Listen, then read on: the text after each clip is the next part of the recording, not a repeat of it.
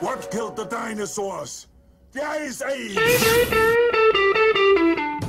Ladies and gentlemen, this is an auspicious day. What a day! What a fabulous day! It is, in fact, a red letter day. Today marks the dawning of a new episode of Real Deal No Sex Appeal. A constant barrage of eye-opening conspiracies and ad-libbed innuendo. Featuring Parker. If at first you don't succeed, keep on sucking till you do succeed. And Chris. On the streets, he's known as a jackass. Two premier content creators promoting the healthiest brand integrity in the world. Tell them what they've won, Spider. The way I see it, this should be a very dynamite show. Got my mojo working! Got my mojo working! Got my mojo. Welcome to another episode of Real Deal No Sex Appeal. My name is Chris. With me, as always, is Parker. And we just watched the first 4 Batman movies, but not the 60s one. So, forget about that, I guess. But remember it anyway, because we're going to be coming back to it for the latter 2 movies. Before we get into more of this DC nonsense, which I got a bone to pick with you about, making me watch more DC movies. Yes, I know it was my suggestion. Forget about it. How dare you put this evil on me? Do you have... I mean, eventually I was going to. Do you have any news? Chris, I just wanted to run you back. Now, as you know, Justice League has performed not great, let's say. So I want to take you into a preview of what DC has in store for us, okay?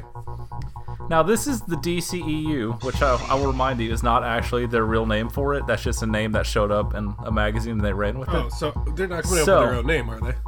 So that one Joker movie, the other Joker origin movie, is not in this list, but that one with Martin Scorsese, that's definitely happening. Yeah, sure. So, next year we have Aquaman. Yeah. And in 2019 we have Shazam and Wonder Woman 2.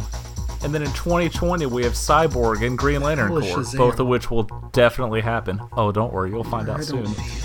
But here's some undated movies, Chris. Movies that have been announced but don't have a release date of any kind whatsoever. Like Are you ready? Idea. Yeah. Batgirl, The Batman, Black Adam, Flashpoint, Gotham City Sirens, Justice League Dark, Nightwing, Suicide Squad 2, Birds of Prey, Deadshot, Deathstroke, Harley Quinn and the Joker, Okay, Justice League right, 2, Lobo, Man of Steel 2. Chris, I have a question for you. How many of those movies have filmed anything? 0. That's The answer is Aquaman.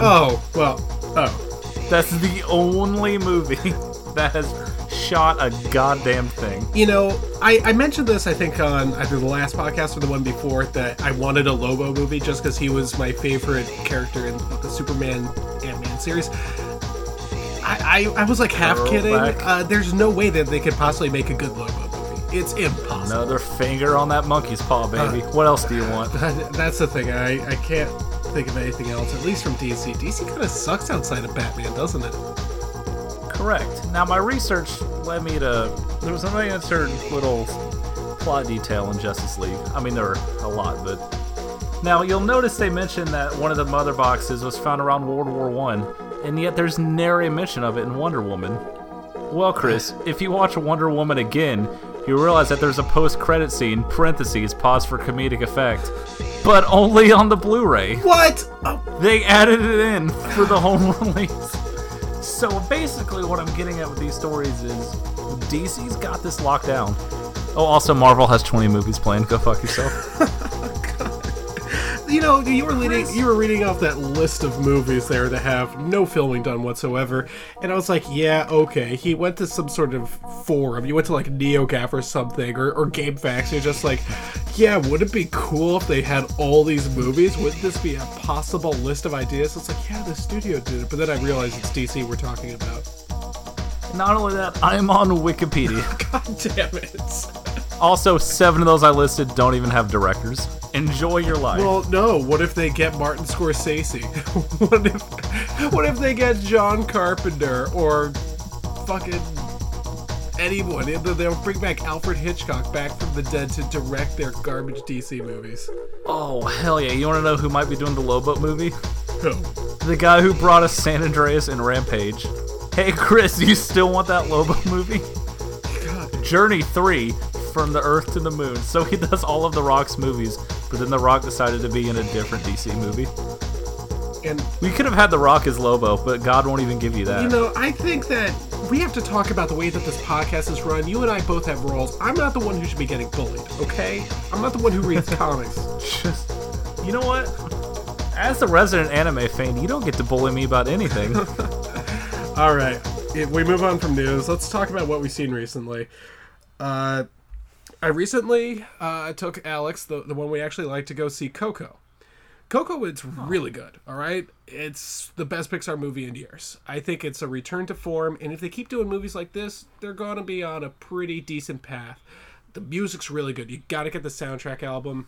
I thought the performances were really good. The message about family was really crystal clear, and the art was just beautiful. It's just a gorgeous movie to look at, and it's stylized and everything, and it's fun the whole way through, and there's such a tearjerker moment at the end.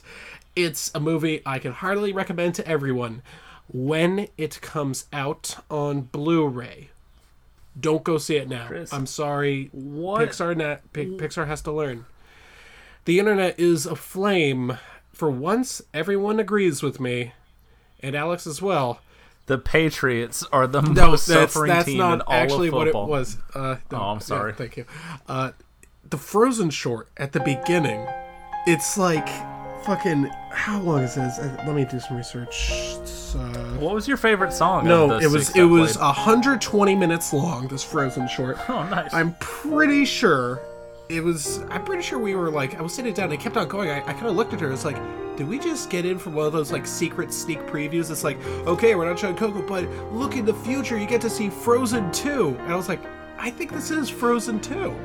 Because it was just going and going and going. There were 5 songs, 5 full-length songs, chorus, verse, bridge, everything. It kept on going. And one of the things, I know you didn't like Frozen, right? Yeah, I didn't care for it. Yeah. At all. There were things that I liked about Frozen. I thought that the songs were... Well, you're wrong. The songs were one of the weaker points. But I thought the animation was really good. And again, the message was really well done. I thought it was kind of a shift for Disney in a good way. But boy, that talking snowman. Holy shit. I cannot stand Olaf. I do not understand the appeal. He is... it was one of the ones where I kept like chuckling to myself. If you were like sitting next to me, you would have been shrieking at the screen and like punching 5-year-olds. You would have had the worst time of your life. I almost went this weekend, and then I was warned. Like, hey, by the way, save your money. So Alex has a suggestion to buy a ticket for Coco because it is worth the money, it's worth your time and energy and everything, but go into it late. Now, you said the soundtrack's amazing. How does it compare to the Batman Forever soundtrack? I want you to admit it in front of God and everyone. We have to Say do this it. before we even talk about the 1989 Batman? I feel like we have to get all our cards on the table. So I'm sitting there watching Batman Forever with Alex, and we were like, "Oh, let's go back and watch it together. We'll both have like takes on. Maybe we could like influence each other to be funnier." And we get to the end credits, so like, let's sit through it. And the first song that comes up is "Hold Me, Thrill Me, Kiss Me, Kill Me" by U2. And I was just like, "Oh No, I'm gonna say right now, the nerve of that movie to be 2 hours long, and the first thing you hear is Bono. How dare you?" And that was the one that they were trying to push. Anyway, I heard it, and I was just like, "Oh, hey, that Weird Al song about dentists." And she looked at me, and she was like, "What?" And I was just like, "What?" and then I got to a song by a man named Sayal. I'm Sayal. cool. I'm fine. You can't hurt me more than these movies did. So It was the do your song by worst. Seal. The name of the song I do not remember, but How do you not know Kiss from? okay. Oh yeah, "Kiss from a Rose." Ba-da-da-da. Yeah. So I'm sitting there listening to it. She's like, "Oh yeah, it's that Seal song." I was just like, "That Seal song?" She was like screaming in my face, "What?" And I was just like, I've never heard this one before. And she's like, "It's the Seal song." Text him right now. Text Parker right now. I was just like, I'm not gonna come on. What? And she's like, he needs to hear this. And I was just like, I never sat through the credits of Batman Forever. I was like, It was okay. a sensation. It is a cultural touchstone, you piece of I garbage. didn't know much about. You don't know the Kiss from a Rose. Didn't know who New Kids on the Block were, but you know everything about every fucking rock song from 1967. Alright, so follow-up question. better U2 movie song? This one or the one for that Tomb Raider movie? This one. This is the only U2 song I actually kind of like. And I have to admit, it's partially because of the Weird Al Dentist song. Am I going to have to overdub this in this podcast? 6 Degrees of Weird Al, because in Batman and Robin, I was sitting there, I was like, is that fucking Coolio? Yeah, that was definitely Coolio. Anyway, no, I didn't know. Remember that time Coolio was in Daredevil and got cut out? What the... Coolio's been in a DC and a Marvel movie. What have you done with your life? Not the Ben Affleck version. Absolutely. There's a whole fucking subplot with Coolio cut out of that movie. Probably for the best. Didn't help that movie. Jot this down since you thought you're so funny picking those movies. We'll find a week in January. Look, I already watched that movie in theaters. Oh, hell yeah, bitch. Saw Batman and Robin twice in theaters. I think I saw it. I don't even think I saw it in theaters. Me. I think I saw it when it came out on TV a little bit later. It scared me. It scared me a little bit when I was a kid. I don't know why. I had every fucking toy for this movie. And there were a lot, as you could guess by watching it. I got those McDonald's cups, you know, where it's like intricately drawn on the glass. Dude. It's just oh my god, I had one of those. I had the Riddler one. It was so sick. My brother and I used to pour apple juice into it and pretend it was like hard alcohol and pretend we were really high class. We were like 5 and 7 at the time, so. Oh my god, I want to go on eBay right now. I want to buy these mugs and drink dew out of it so I can be on brand 24/7. I don't know why there aren't Lego versions of these things. Anyway, we should probably get down Note to self, when we get studio, we will drink only out of those mugs on camera. Okay, so... I want to drink out of Tommy Lee Jones's stupid purple head. So we move on to... let's talk about... This originally wasn't the plan. If you guys recall at the end of the last episode, I said, okay, really going to punish him now. I'm going to make him watch Batman Forever and Batman and Robin. This is a subject I've been wanting to write about for a little bit, but as we progressed, we realized that there's really no way for us to talk about these movies without first talking about the original Batman movie and Batman Returns. So, first of all, a little bit of back history before we even get into the movies. Batman was invented in 1966. It was originally a TV show. It was never anything before that. It was just Adam West dressing up. I don't understand. Am I being trolled IRL? Yes. I fucking hate when normals take my culture so much. I assume this is what the public consciousness was at the time. I think a lot of people didn't read the comic books. So the 1980s roll around, and Tim Burton had already directed movies like Pee-wee's Big Adventure and... I guess fine. That's it. And that's all you need, to be honest. And he was like, okay, I like Batman, so I'm going to make a movie about him. No, he doesn't. What, Tim Burton? Tim Burton readily admits he never read a Batman comic in his life. Oh, I had no idea. I thought he was... Wait, so the studio picked him? I think so. I mean, it explains why Batman murders like 10 people in that movie. It is. That's honestly, I'm shocked, because I think that Tim Burton does such a good job with the movie. But anyway, after the incredible 1960s Batman show... Did you ever watch that 1960s Batman show? I've seen it in recent years, and like, it's funny for what it is, but I have no desire to go back. It's one of those things that Cape where, Crusader animated movie is good as hell, though. I mean, it's fine for what it is. I don't think I could ever possibly like it, and I keep getting blowback from it. It's like, oh, how could you not like it? It's so campy. I was like, I think that's the reason I don't like it. It's just a little... I don't really know. It's just not for me, and I guess I can appreciate it because it was really big back then, but not really my thing. So then Superman, the movie, came out in 1978. There was a sequel, which is all right, and the third and fourth movies really sucked, but that didn't really do much for comic book movies. 1980s rolls around. Tim Burton says, I really like Studio says he really likes Batman and is going to make the movie. And the fans of Batman are like, whoa, leave our guy alone. We just had to go through that 1960s show. He's really dark and, like, you know, serious and stuff, and it's like, Batman's kind of a big deal to us. And Tim Burton, to his credit, said, don't worry, guys. I'm going to respect the source material here. I'm going to do a real good job with it. I promise. First thing he does is cast a funny man in the lead role. Goes for Michael Keaton, who was, I guess, a comedian at the time, or at least known for funny roles, such as... Look, I'm not going to go back and watch any 1980s Michael Keaton comedies. Yeah, I'm just kidding. But either way, he is a genuinely funny guy, and you can kind of tell in the movie. And people are complaining, of course, just like casting Heath Ledger as a Joker in The Dark Knight. or Jared Leto, which also turned out to be a great decision in hindsight. Boy, I am going to spank you madly. So, Michael Keaton is cast because you're deranged and damaged. God help whoever touches my queen.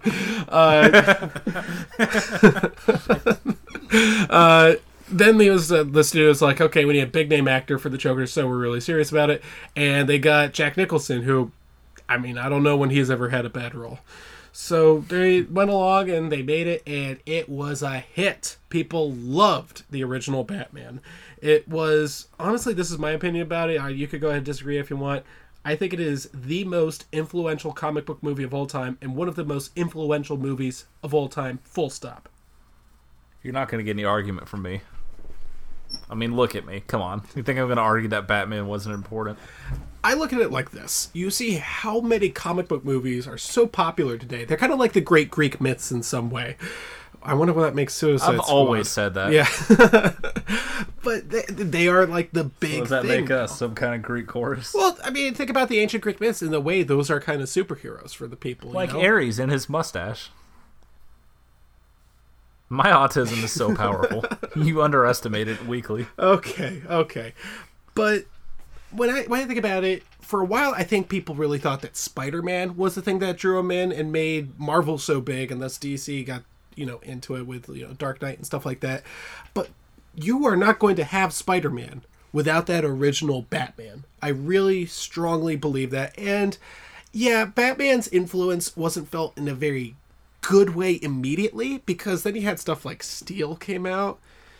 Yeah, I mean, Howard Batman's the Duck. huge, but the 90s are a fucking dirge. Yeah, there were some... You want to talk about future episode Spawn? We can talk about Spawn. Oh, I'm surprised I haven't written about it yet. I'm surprised we haven't talked about it yet. Wait, that must be one of our episodes of the backlog. Well, dude, when Todd McFarlane's R-rated reboot comes out...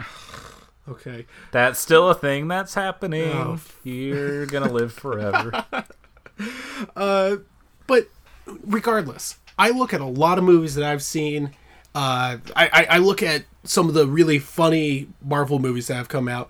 I don't think that these get made without that original Batman. Now, remember that I said that. Remember that I said that. Because what's one of the reasons that you think that the original Batman, the 1989 Batman, was so successful? Fucking everything. The music, goddamn. The music's I have to really say, good. we talked about Danny Elfman a lot last week. That Batman theme, when you hear it in '89 and Returns, yeah, delicious. I love the setting. I love the way it's kind of like the animated series where it looks like 1950s everything. I love it. Mm-hmm. The sets were really good. Great performances from everyone. And really good CGI. A really serious storyline, too. You really believe that Bruce Wayne / Batman are going through a lot. Like you said, the performances. Jack Nicholson is one of the top 3 Jokers of all time, right up there with Heath Ledger and Mark Hamill. I got that out of the way quickly so you couldn't say Jared Leto. Now, I will say this. You'll slip. The seriousness is what turned off some other people. They're like, oh, it's a comic book movie. How serious could it be? Think about the way that we treat kids. Sometimes we really gotta treat kids in a serious way. It matters to them. Imagine you're, 5 years old, you're sitting down in the theater, and you hear that Batman theme. Oh, what that does to a young boy's heart. But also 27 in his apartment at 4 a.m. 2 nights ago. But seriously, that is a heroic thing. That feels like dun, dun, dun, dun, dun, dun. It really, that gets it going. I think it's better than the Superman theme. I really do. Oh, absolutely. Yeah. What is your favorite part of the original Batman? Because I've got a couple favorite parts. You know the answer is the Prince scene. Oh. So why are we even asking this question? That is exactly what my favorite scene is. It's like, as soon as he hits that song, and I'm going to put it in there, it's just, oh man, they're going around and he's being goofy. Again, Nicholson kills it as the Joker. He really, really kills it. He probably didn't want to be in this movie at all, but at least he fucking commits to it. When he's dancing and smiling, I'm all in. One of my favorite things about this is that I've always thought the Joker was so effective in a sense because he was really funny. I've never read a comic, but there was one page that I saw that I liked. And it was enough to make me say that, okay, I need to give these a better shake.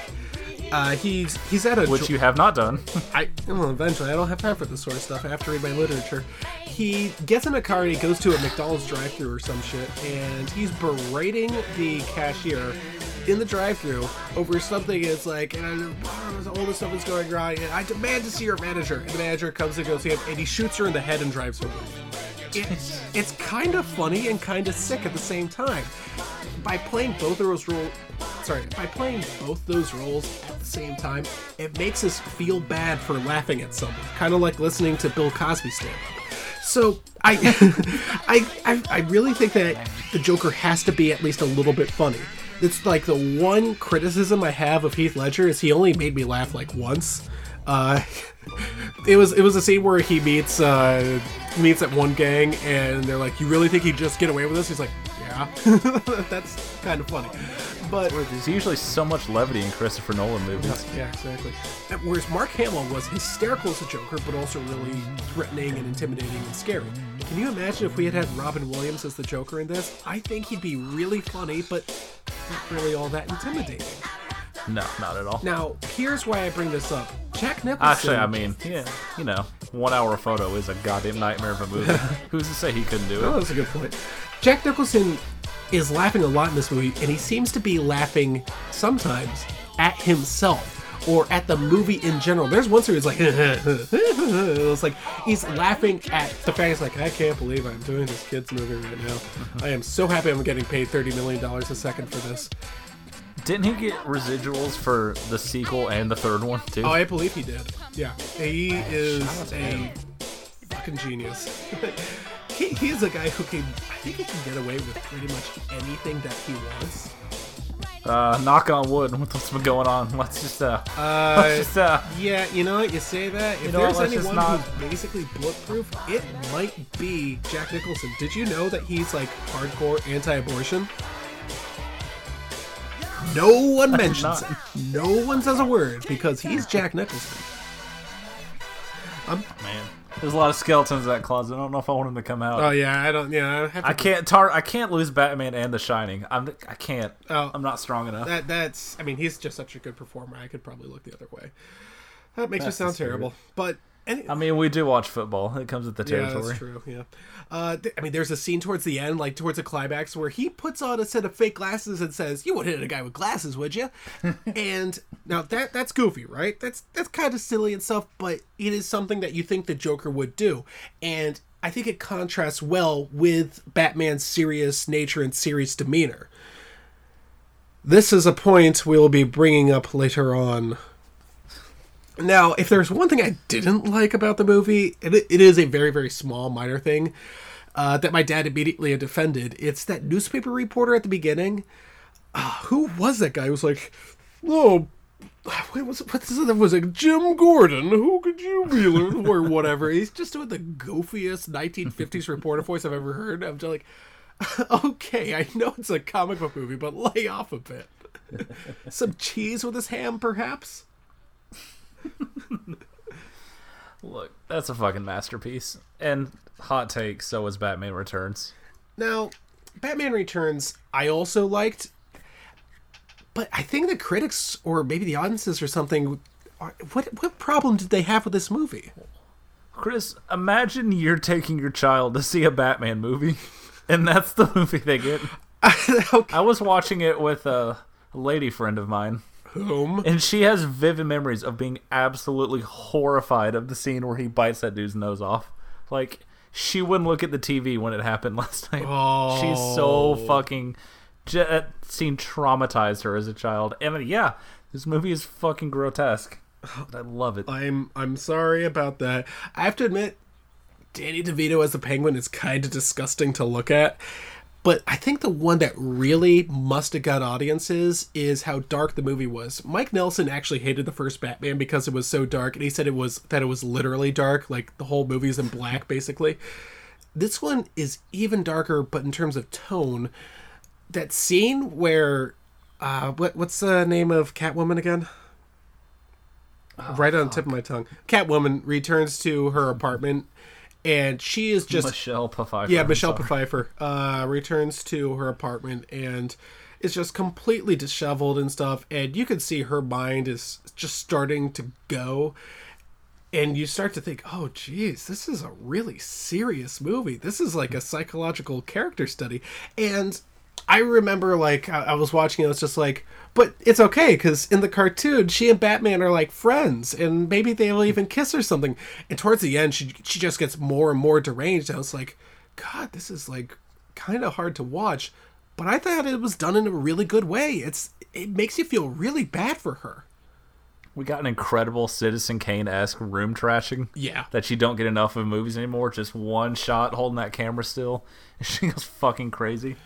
That's what you want in a movie. Man, that scene where she's, like, looking in the window with, like, the cat drawn on the window and everything in cartoon form, where she's, like, looking left and right, that is such a good shot.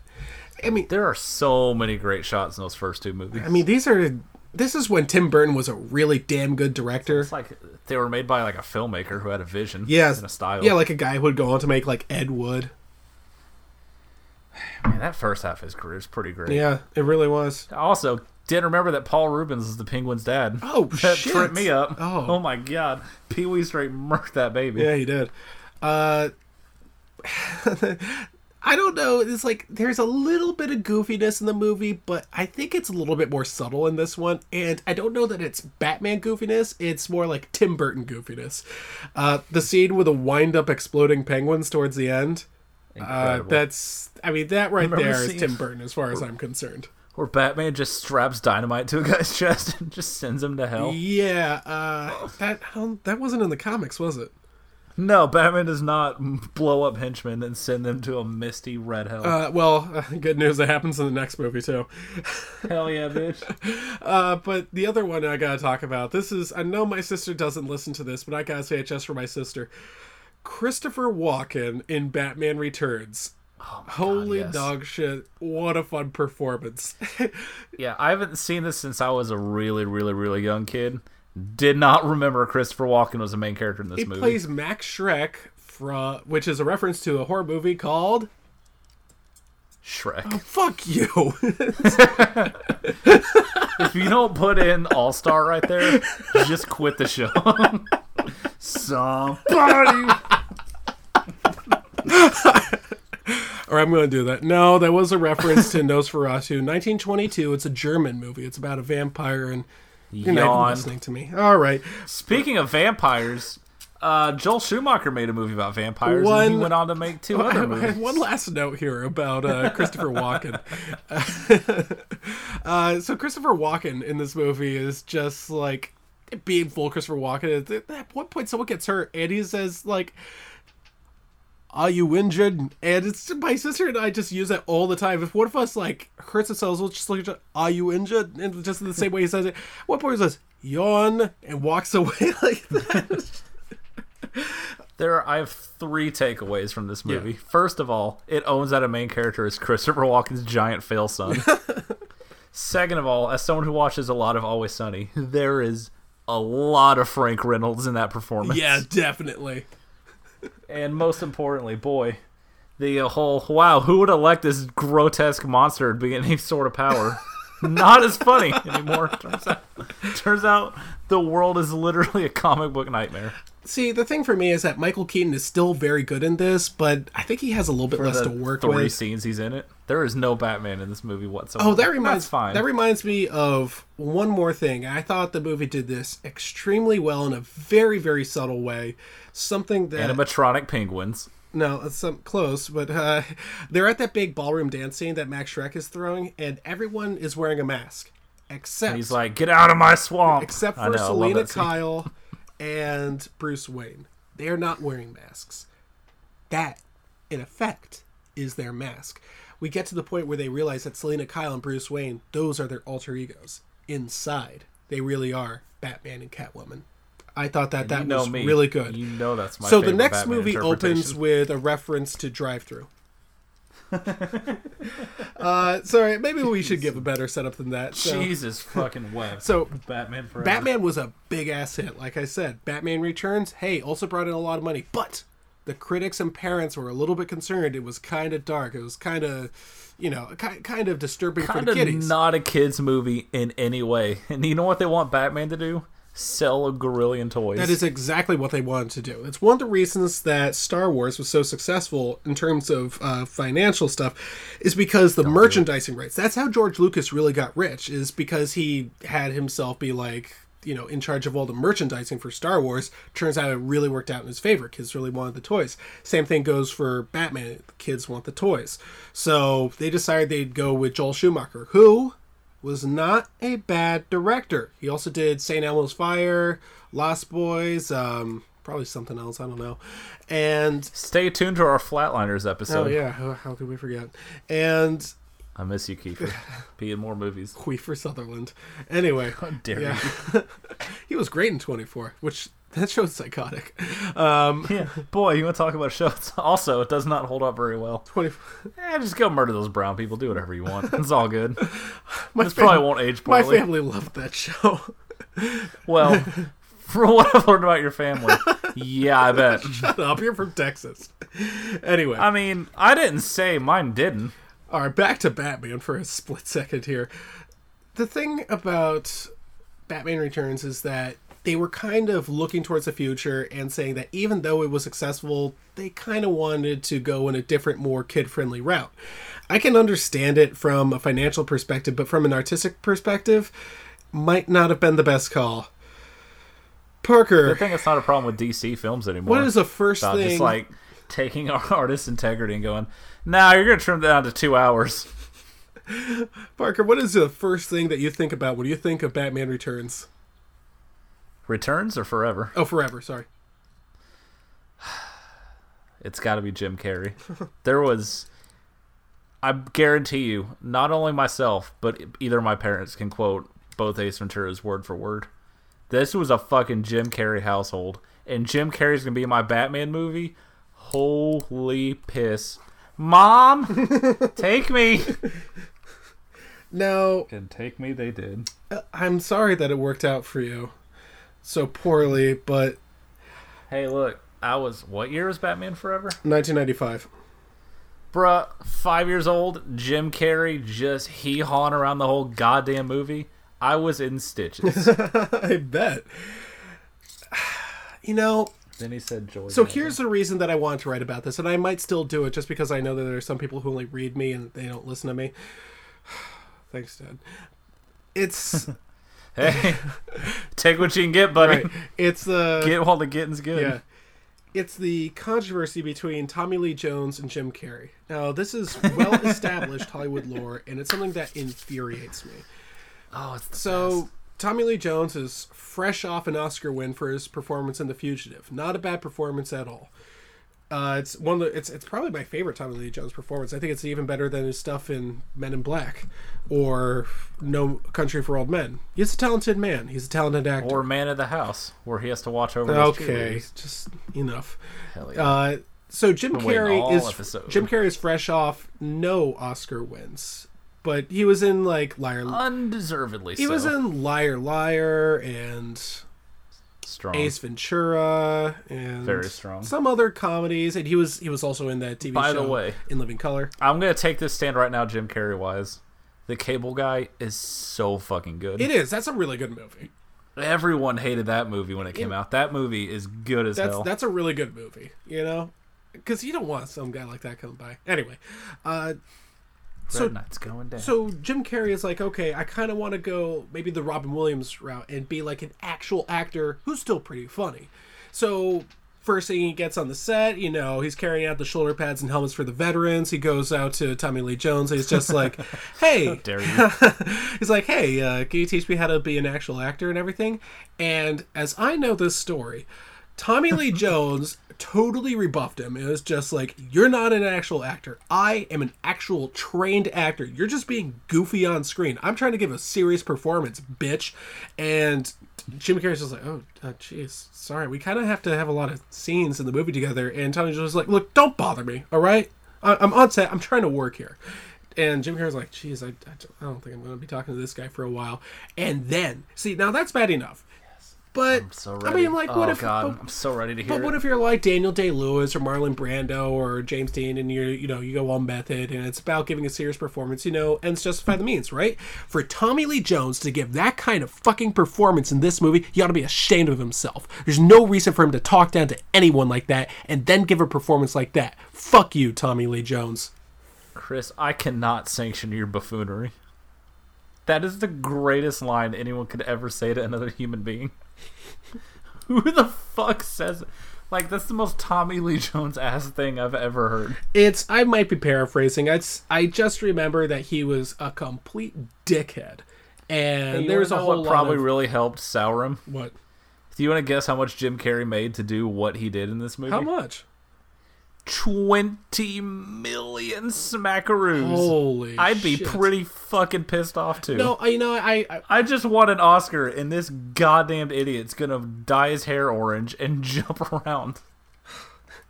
But what if, like, Jimmy Garoppolo went up to Brady and asked for advice, and Brady God said that... fucking damn it. Cut. Stop the recording. This has to stop. It's never gonna stop.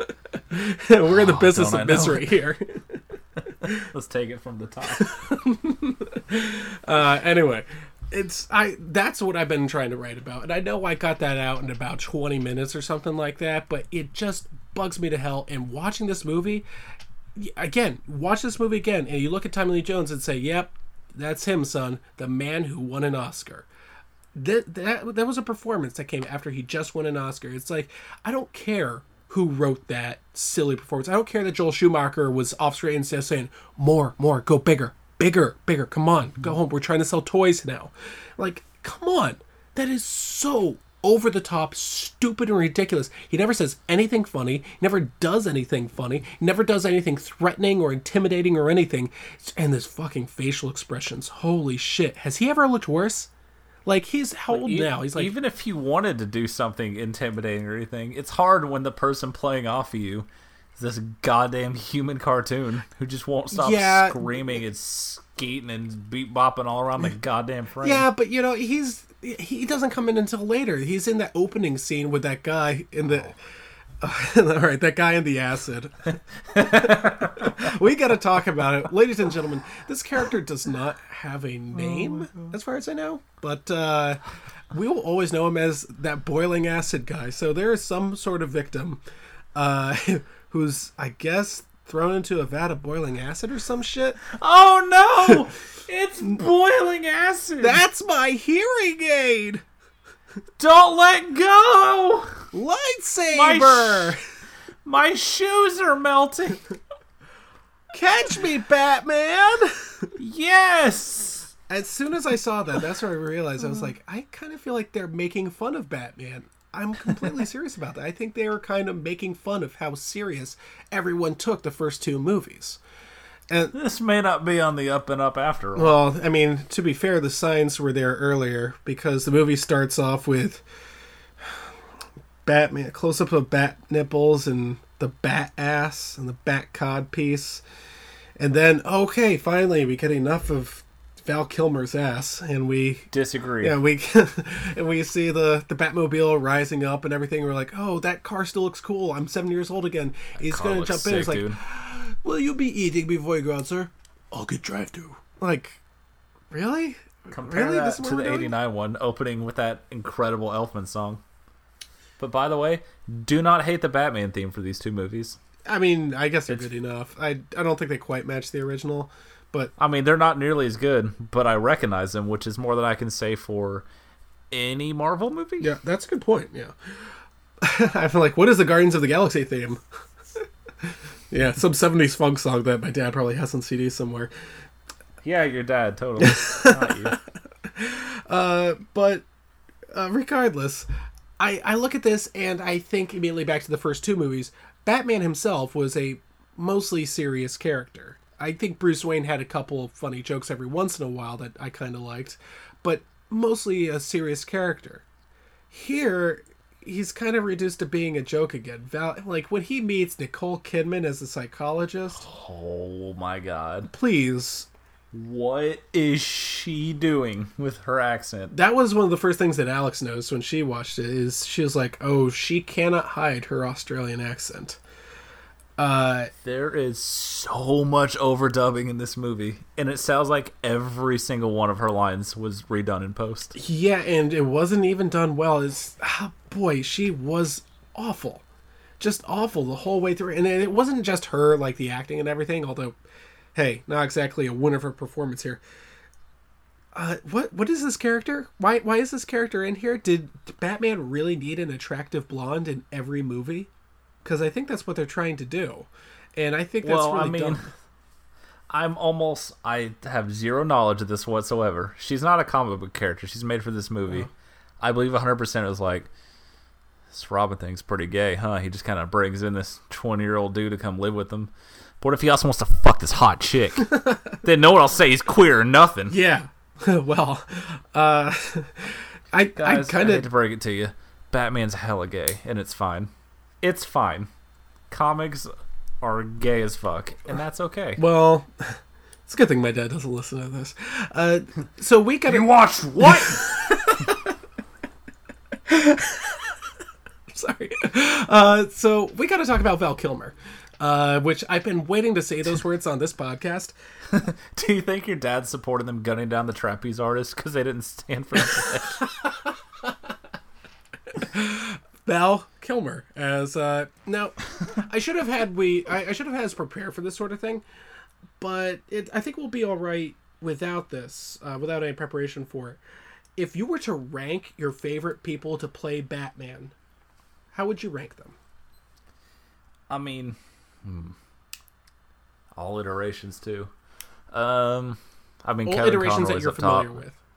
Kevin Conroy is number one because, you know. Same with me. Keaton. Same with me. I'd say Affleck and Kilmer are like pretty close to each other, and then Clooney, and then I don't really count Adam West. I didn't watch enough of it to really have an opinion. I've only seen him in parodies and shit, so you know. Okay, Val Kilmer's like the suck line for Batman. Okay, so me. my number 3 would be Christian Bale. Oh yeah, I forgot about him, huh? He's just so fucking forgettable. I think the controversy here is that people didn't like him as Batman, but they loved him as Bruce Wayne, which is totally fair. Understandable. You look at Christian Bale, you're like, that's definitely Bruce Wayne. You look at him as Batman, you're like, you're trying a little too hard. I thought you'd have him higher since he was in your favorite movie. Pocahontas? That you saw 3 times in theaters. Shut the fuck up. Anyway. He's never gets old because I never do anything embarrassing or watch garbage. Of course not. So, which was the most emotional episode of that anime for you? How dare you? I've already forgotten what the anime is, if that makes you feel any better. Don't worry, I own it somewhere. Yeah. But I think that Val Kilmer is right up there with Ben Affleck, which that's no small praise. Ben Affleck is a good Batman. But if we were to rank them by who is the best Bruce Wayne, I would say that Keaton is the best Bruce Wayne. Bale's a close second Bruce Wayne. Conroy is a very close third Bruce Wayne. I guess, who the fuck else is there? Clooney is also a Bruce Wayne. Ben Affleck plays Bruce Wayne at one point. And at the very bottom, a lot of prep went into this. Val Kilmer is not Bruce Wayne. As soon as he shows up with those stupid-looking glasses, oh no! Oh hell yeah, bitch! No. He wore so many turtlenecks in this movie, and it owns. He is the first guy that you see him on the basketball court, you just know you are going to slam into him as much as possible. I am taking all of his lunch money. Oh, exactly, and just mumbling his way through the movie. He was fine as Batman. Just does a perfectly good enough job, and honestly was pretty damn good. There are not a whole lot of bad Batmen. I would put George Clooney there, but really, they got Kilmer as Bruce Wayne? No. He's got to keep the mask on throughout the movie, as far as I'm concerned. Had something just come out like a year or two before? Like, why? It seems like a weird choice. Well, he was like, why Val Kilmer? Well, actually, he was in Heat the same year. Okay, well, that might have something to do with it. By the way, we are all Val Kilmer fans. This is a Val Kilmer friendly podcast. Yeah, except for Willow. That movie sucked. Anyway. Please go see MacGruber. It's so good. I was thinking that The Island of Dr. Moreau ruined his career. And it did. Oh man, you should see all the direct-to-DVD movies he's doing with 50 Cent now. It'll fuck your whole life up. Man, there's a point where Val Kilmer was kind of on top of the world, or at least getting close to it. I mean, let's watch Top Gun. Well, let's just... Not even do an episode. Let's just watch it together. Yeah, it'll be our thing. Anyway. Yes. I haven't talked I guess about... Tombstone's a pretty good movie, too. Yeah, huh? well. I should probably shut my fucking mouth. I forgot about that. Yeah, that did come out 2 years prior. Anyway, I haven't talked much about and Jim of course, Carrey. the Prince of Egypt is Moses. Honestly, when you think about Jim Carrey, you think about the goofy shit he does. He does a lot of goofy shit in this movie, but he looks like he's a part of the movie. And in fact, I think he gives a far more serious and grounded performance than Tommy Lee Jones does. At one... Oh, boy. No, really. At what point does Tommy... Our first disagreement. No. At what Jinkies. point does Tommy Lee Jones ever look serious or, like, ever actually look like a human being? Yeah, that's my problem. Because out of all the Batman villains, would you agree Two-Face does not easily have one of the most interesting backstories? Well, that's the thing. It's like he should have a serious grounded performance, and I don't think that Jim Carrey's serious grounded performance at the very beginning, where he's like, "I have this new mind thing" or whatever, he looks at least like he could be a human being, barely. But it's a hell of a lot better than whatever Tommy Lee Jones is doing. Look, it's not outright stated, but he definitely wants to fuck Bruce Wayne, right? I mean, yeah, that's like, didn't get to that as a 5-year-old kid, but now it is obvious he wants to fuck Bruce so bad. And by the way, samesies, who's turning down 1995 Val Kilmer? Not this guy. I mean, not in this I lifetime. prefer to fuck him as Batman, but take off the glasses first. you know. Maybe I could do it, but My Dark Knight's Rising, Daddy. yeah. But I have to. Oh, that movie was so. But good. as I was saying, Two-Face, one of the best backstories in Batman, a 30-second scene of them watching on the news. Jim Carrey, 45 fucking minutes of him picking out his costume and name. Oh god, that whole sequence. You can keep it. He called himself Question Mark Man. Yeah, it's funny. It's fucking- Hey, Jim, just riff, dude. Just, you know what, go off script, man. We're just going to get like 18 takes, then we're going to use all of them, because why edit them? Remember? Who needs one joke? We can have 12 punchlines. Remember when they did that in like Aladdin with Robin Williams as a genie, and they were just like, yeah, when he just goes off script, he does all these funny things. Look, Ace Ventura can't do that, all right? Robin Williams once wanted to be the Riddler, too. I feel so bad for Robin Williams, but by the way, it would just be the same thing. Yeah, pretty much. He would Mrs. Doubtfire this movie up so hard. Oh, yeah, of course. If you're listening at home, never go back and watch Mrs. Doubtfire. I haven't actually ever seen it. I feel like maybe I should. Just, if you watch it as a kid and you enjoyed it, you just hold on to those memories, and you know what, you can just cherish that happiness. Don't go back. You don't need that. Oh. It was around 20 minutes in I wrote the note, was Ace Ventura always bad? Because it's started questioning like my whole childhood. Look, at least we still have Eternal Sunshine of the Spotless Mind and The Truman Show. And the number 23. Oh. Also yeah, Joel bitch. Schumacher. Wait, really? Yeah. Oh, man. No bullshit on I'm that. making note of this here. So, end result here is we haven't even talked about the storyline here, but it's not like I'm sorry, guys. If you're looking for a scene by scene analysis of this movie isn't really worth it. It's such like this is a kid movie. I mean, what do you want from me? It's like the Spoilers: Batman and Robin win in the end. yeah. Oh yeah, Robin's in this. Chris O'Donnell. Oh boy, He's got the one earring. You see a lot of shots of his ass. Man, remember back in the 90s where it was like, oh yeah, dudes can have the earring, but only on the one ear, not the gay ear. Man, the 90s were sucked. Now, if you were to ask me who Robin is, I would say I don't read comic books. Ask my good friend Parker. Parker, who is Robin? Oh, cool, you didn't shove me in a locker this time. We see, Chris, there have been a multitude of Robins, and Get to the point. none of them this were movie, who 35 is he? years old. He's Dick Grayson, who grows up to be Nightwing, who you'll be getting a movie about in your near future. I'm not going to have a near future at this rate. And Oh, child, you will never die. but how does he get involved with a very handsome, strong, guiding, wise man like Bruce Wayne? Well, the Flying Graysons are in the circus. Oh, you brought up the circus. Let me talk about Pat Hingle.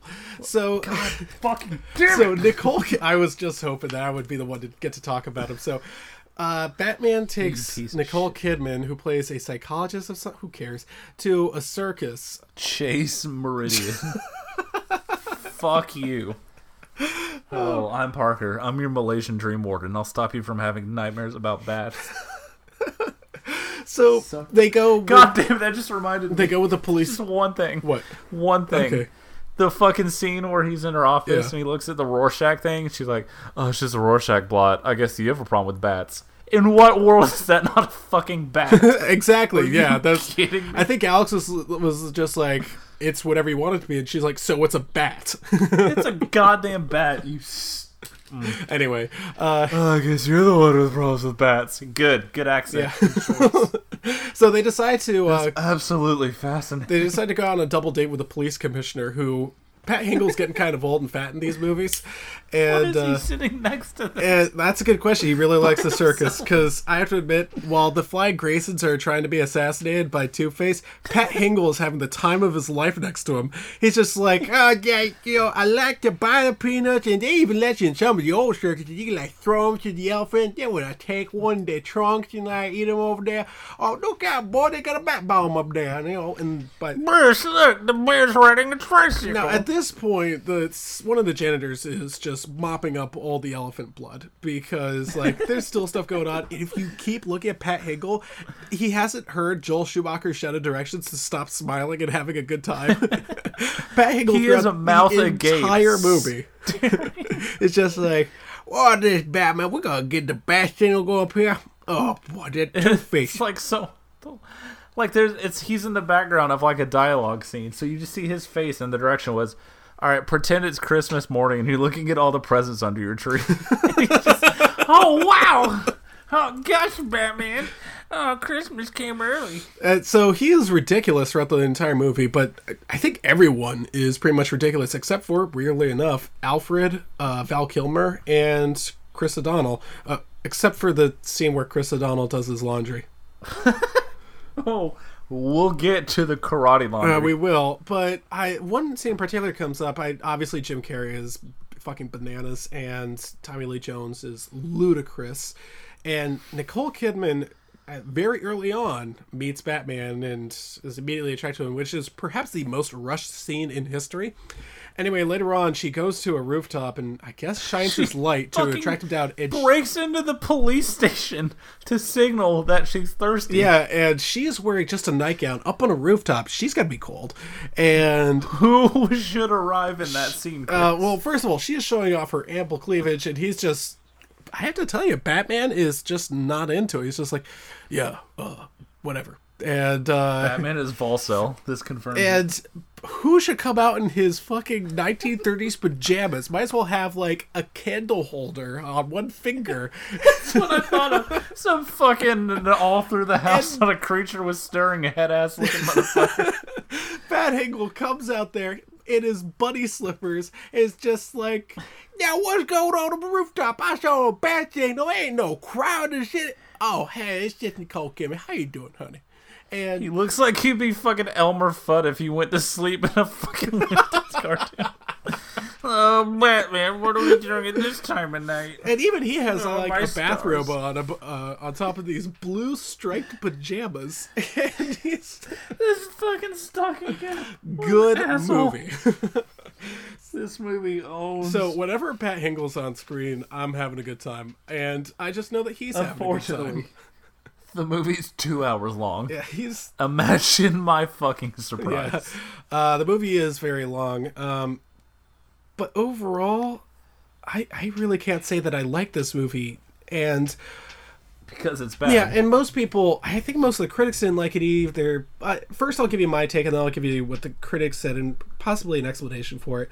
I just think that the movie is really uneven. I think that they tried to do a bit of seriousness with Val Kilmer, like the whole adopting Dick Grayson sort of thing, and I don't think it worked. I think that it was offset by because whenever you get like a mildly serious scene, like, look, if you brought a boy like this into your home, he becomes your responsibility. Even if he's going to rebel in some sort of way, it's your job to provide a stable home. The guy just lost his parents.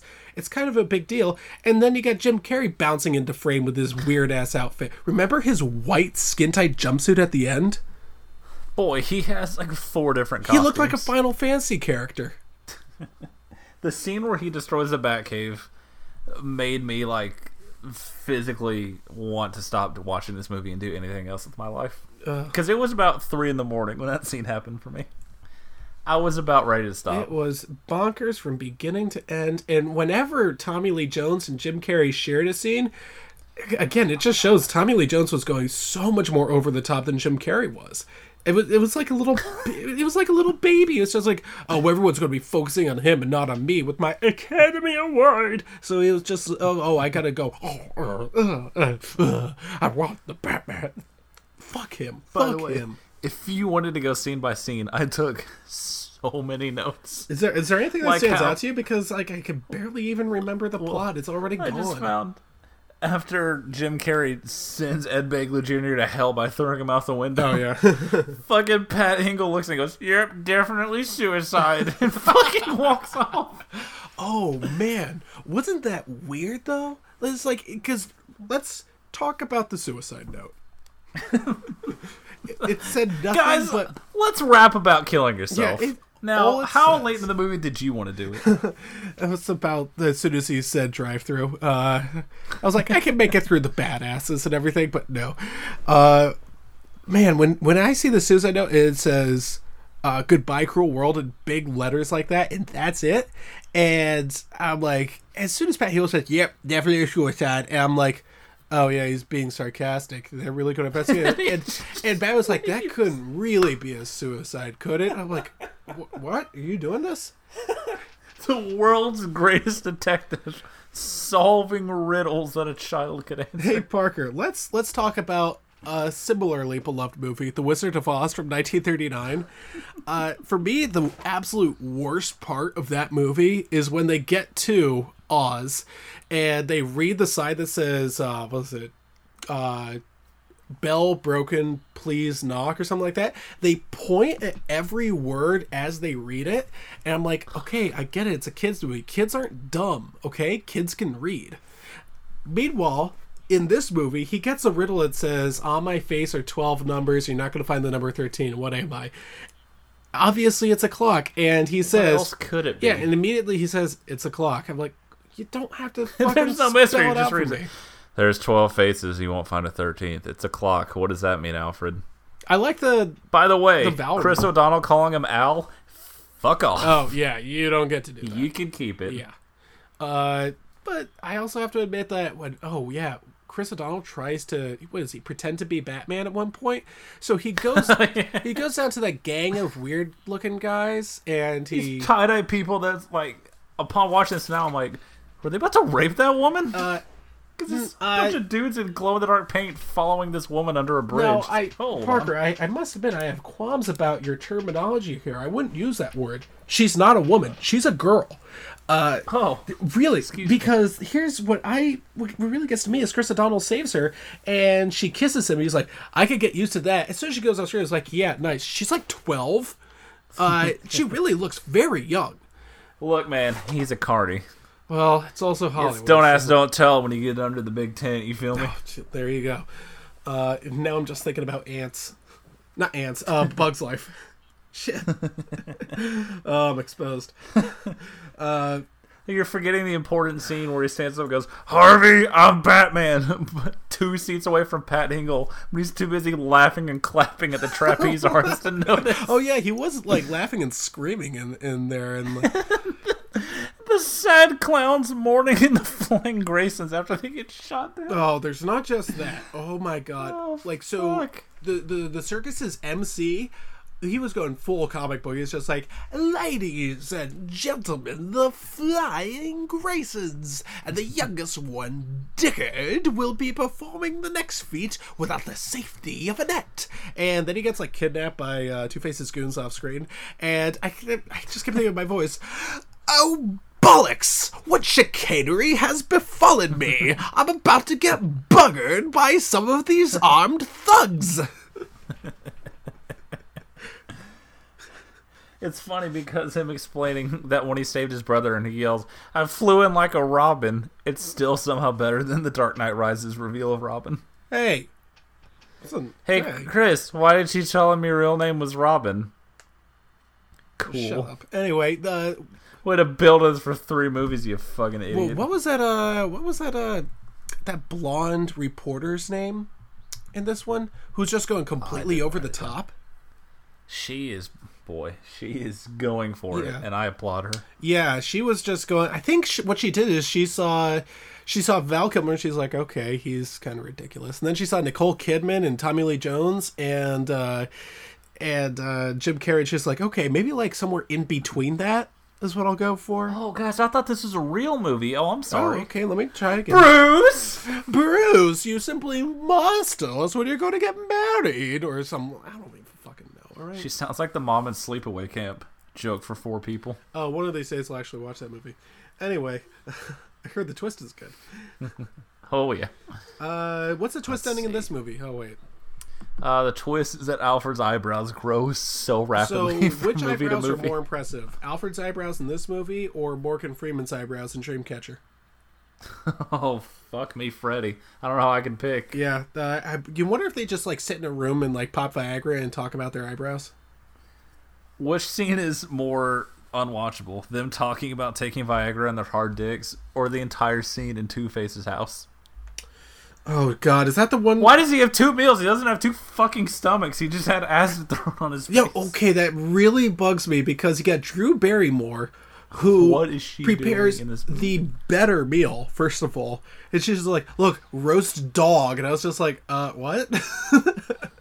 Charred dog with a burnt cigar in it, you fucking homo. Eat it. Okay. And I was just like, I guess that's the bad boy I side. kept thinking to myself, it's just like, I guess this is something like parents would be into. What parents are into this shit? You know, like kids aren't going to get the appeal of like, yeah, we fucking charred this dog like it was Resident Evil. Quail? Eat it. Like Quail Man? Mom, is he eating pork chops? Anyway, yeah, Drew Barrymore decided to kick the habit and get into real movies, such as Batman Kicking Forever. the habit. Kicking the wet laundry around. Can you please tell me about Chris O'Donnell doing laundry? Oh, so first of all, that is the jankiest ass laundry room I've ever seen in a movie. You live in a goddamn mansion. He's in some fucking corner room. Maybe I'm just weird. I haven't been in a lot of mansions, but like when I think of a laundry room, Nice humble brag.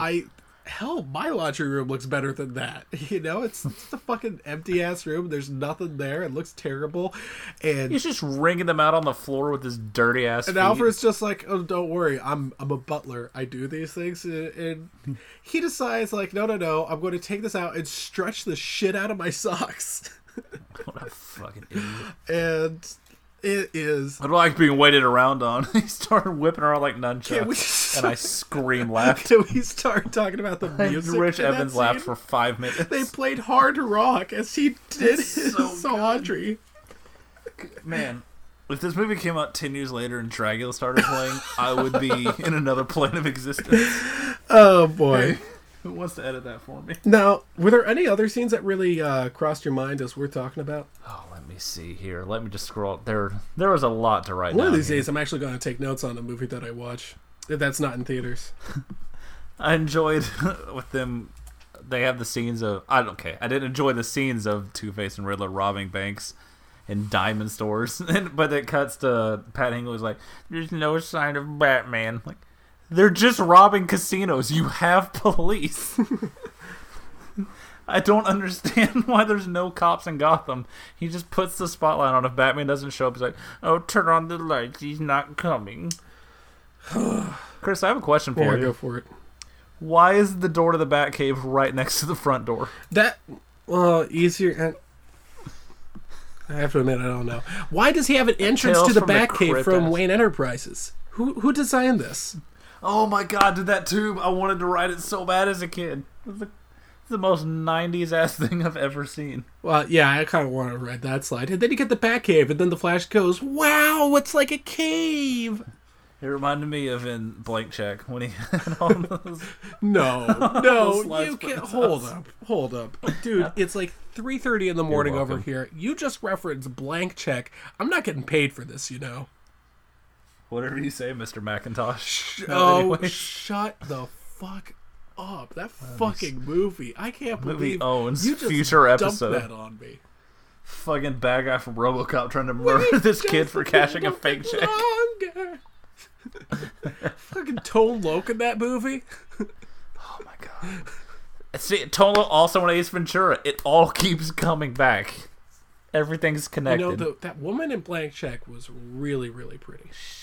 Absolutely. Anyway, speaking of pretty, was same, but also the fat guy who just played video games with him. Hi, I'm the fat guy in his 30s who hangs out with his child. So I could break his neck in his sleep. Anyway, enough about Dan Schneider. So, oh, ultimately, the critics did not like this movie either. They were just like, this is really silly. And it doesn't, the tone is really inconsistent. But the kids liked it. The kids loved, you got to have the toys. This kid did. They're like... This kid had that VHS. Wore that shit out. I did not have this one on VHS, I must admit. I don't know. I think I was set. I had like a lot of Disney movies. So my parents are just like, yeah, he doesn't need another crap like that. But I think critics are just like, yeah, you should go back to like the serious stuff with Batman. People really like the serious stuff. And I want you to think about like this. Did you watch these in order? You bet I did. Now, isn't it such an abrupt tonal shift going from the ultra serious dark storyline of Batman Returns to I'll get drive-through? Like, I watched them back to back. You can't understand the whiplash I suffered that night. That's the thing, is there was like 3 years between that, and I still think people would have been like, what? We're doing this now? Like, I would have been looking around like, am I in the right theater? Is this all a dream sequence? Is this like, did he be the Mad Hatter? He's like, wearing a weird thing on his head or something? I mean, this is really, really dumb. Oh my god, I have so many notes. Chris, I just remembered. What? So, like, Bruce Wayne, he does nothing in this movie, but his whole character arc is that he repressed the memory of his parents dying, right? Yeah, something like that. That's everything that makes him Batman. If there's one thing Bruce Wayne remembers, it's his fucking parents getting shot. That's the entire thesis of him as a person. Look, I don't think that Joel Schumacher had a very large grasp on what made Batman so great. Now, that's the thing about Joel Schumacher. Remember how No. Remember how we spent the entire movie telling Dick Grayson not to get revenge? And then he just murdered Two-Face by throwing quarters at him. Yeah, oh, God, thank you. Okay. And he has to tell, like, Two-Face has him at gunpoint. He's like, hey, isn't it your whole character trait that you have to flip a coin? He's like, you're right, I forgot. See, that's the thing. It's like, I think about this, and I think I remember watching it with my father, and I think, actually, I was watching the cartoon, and I was like, well, why doesn't Batman just kill him?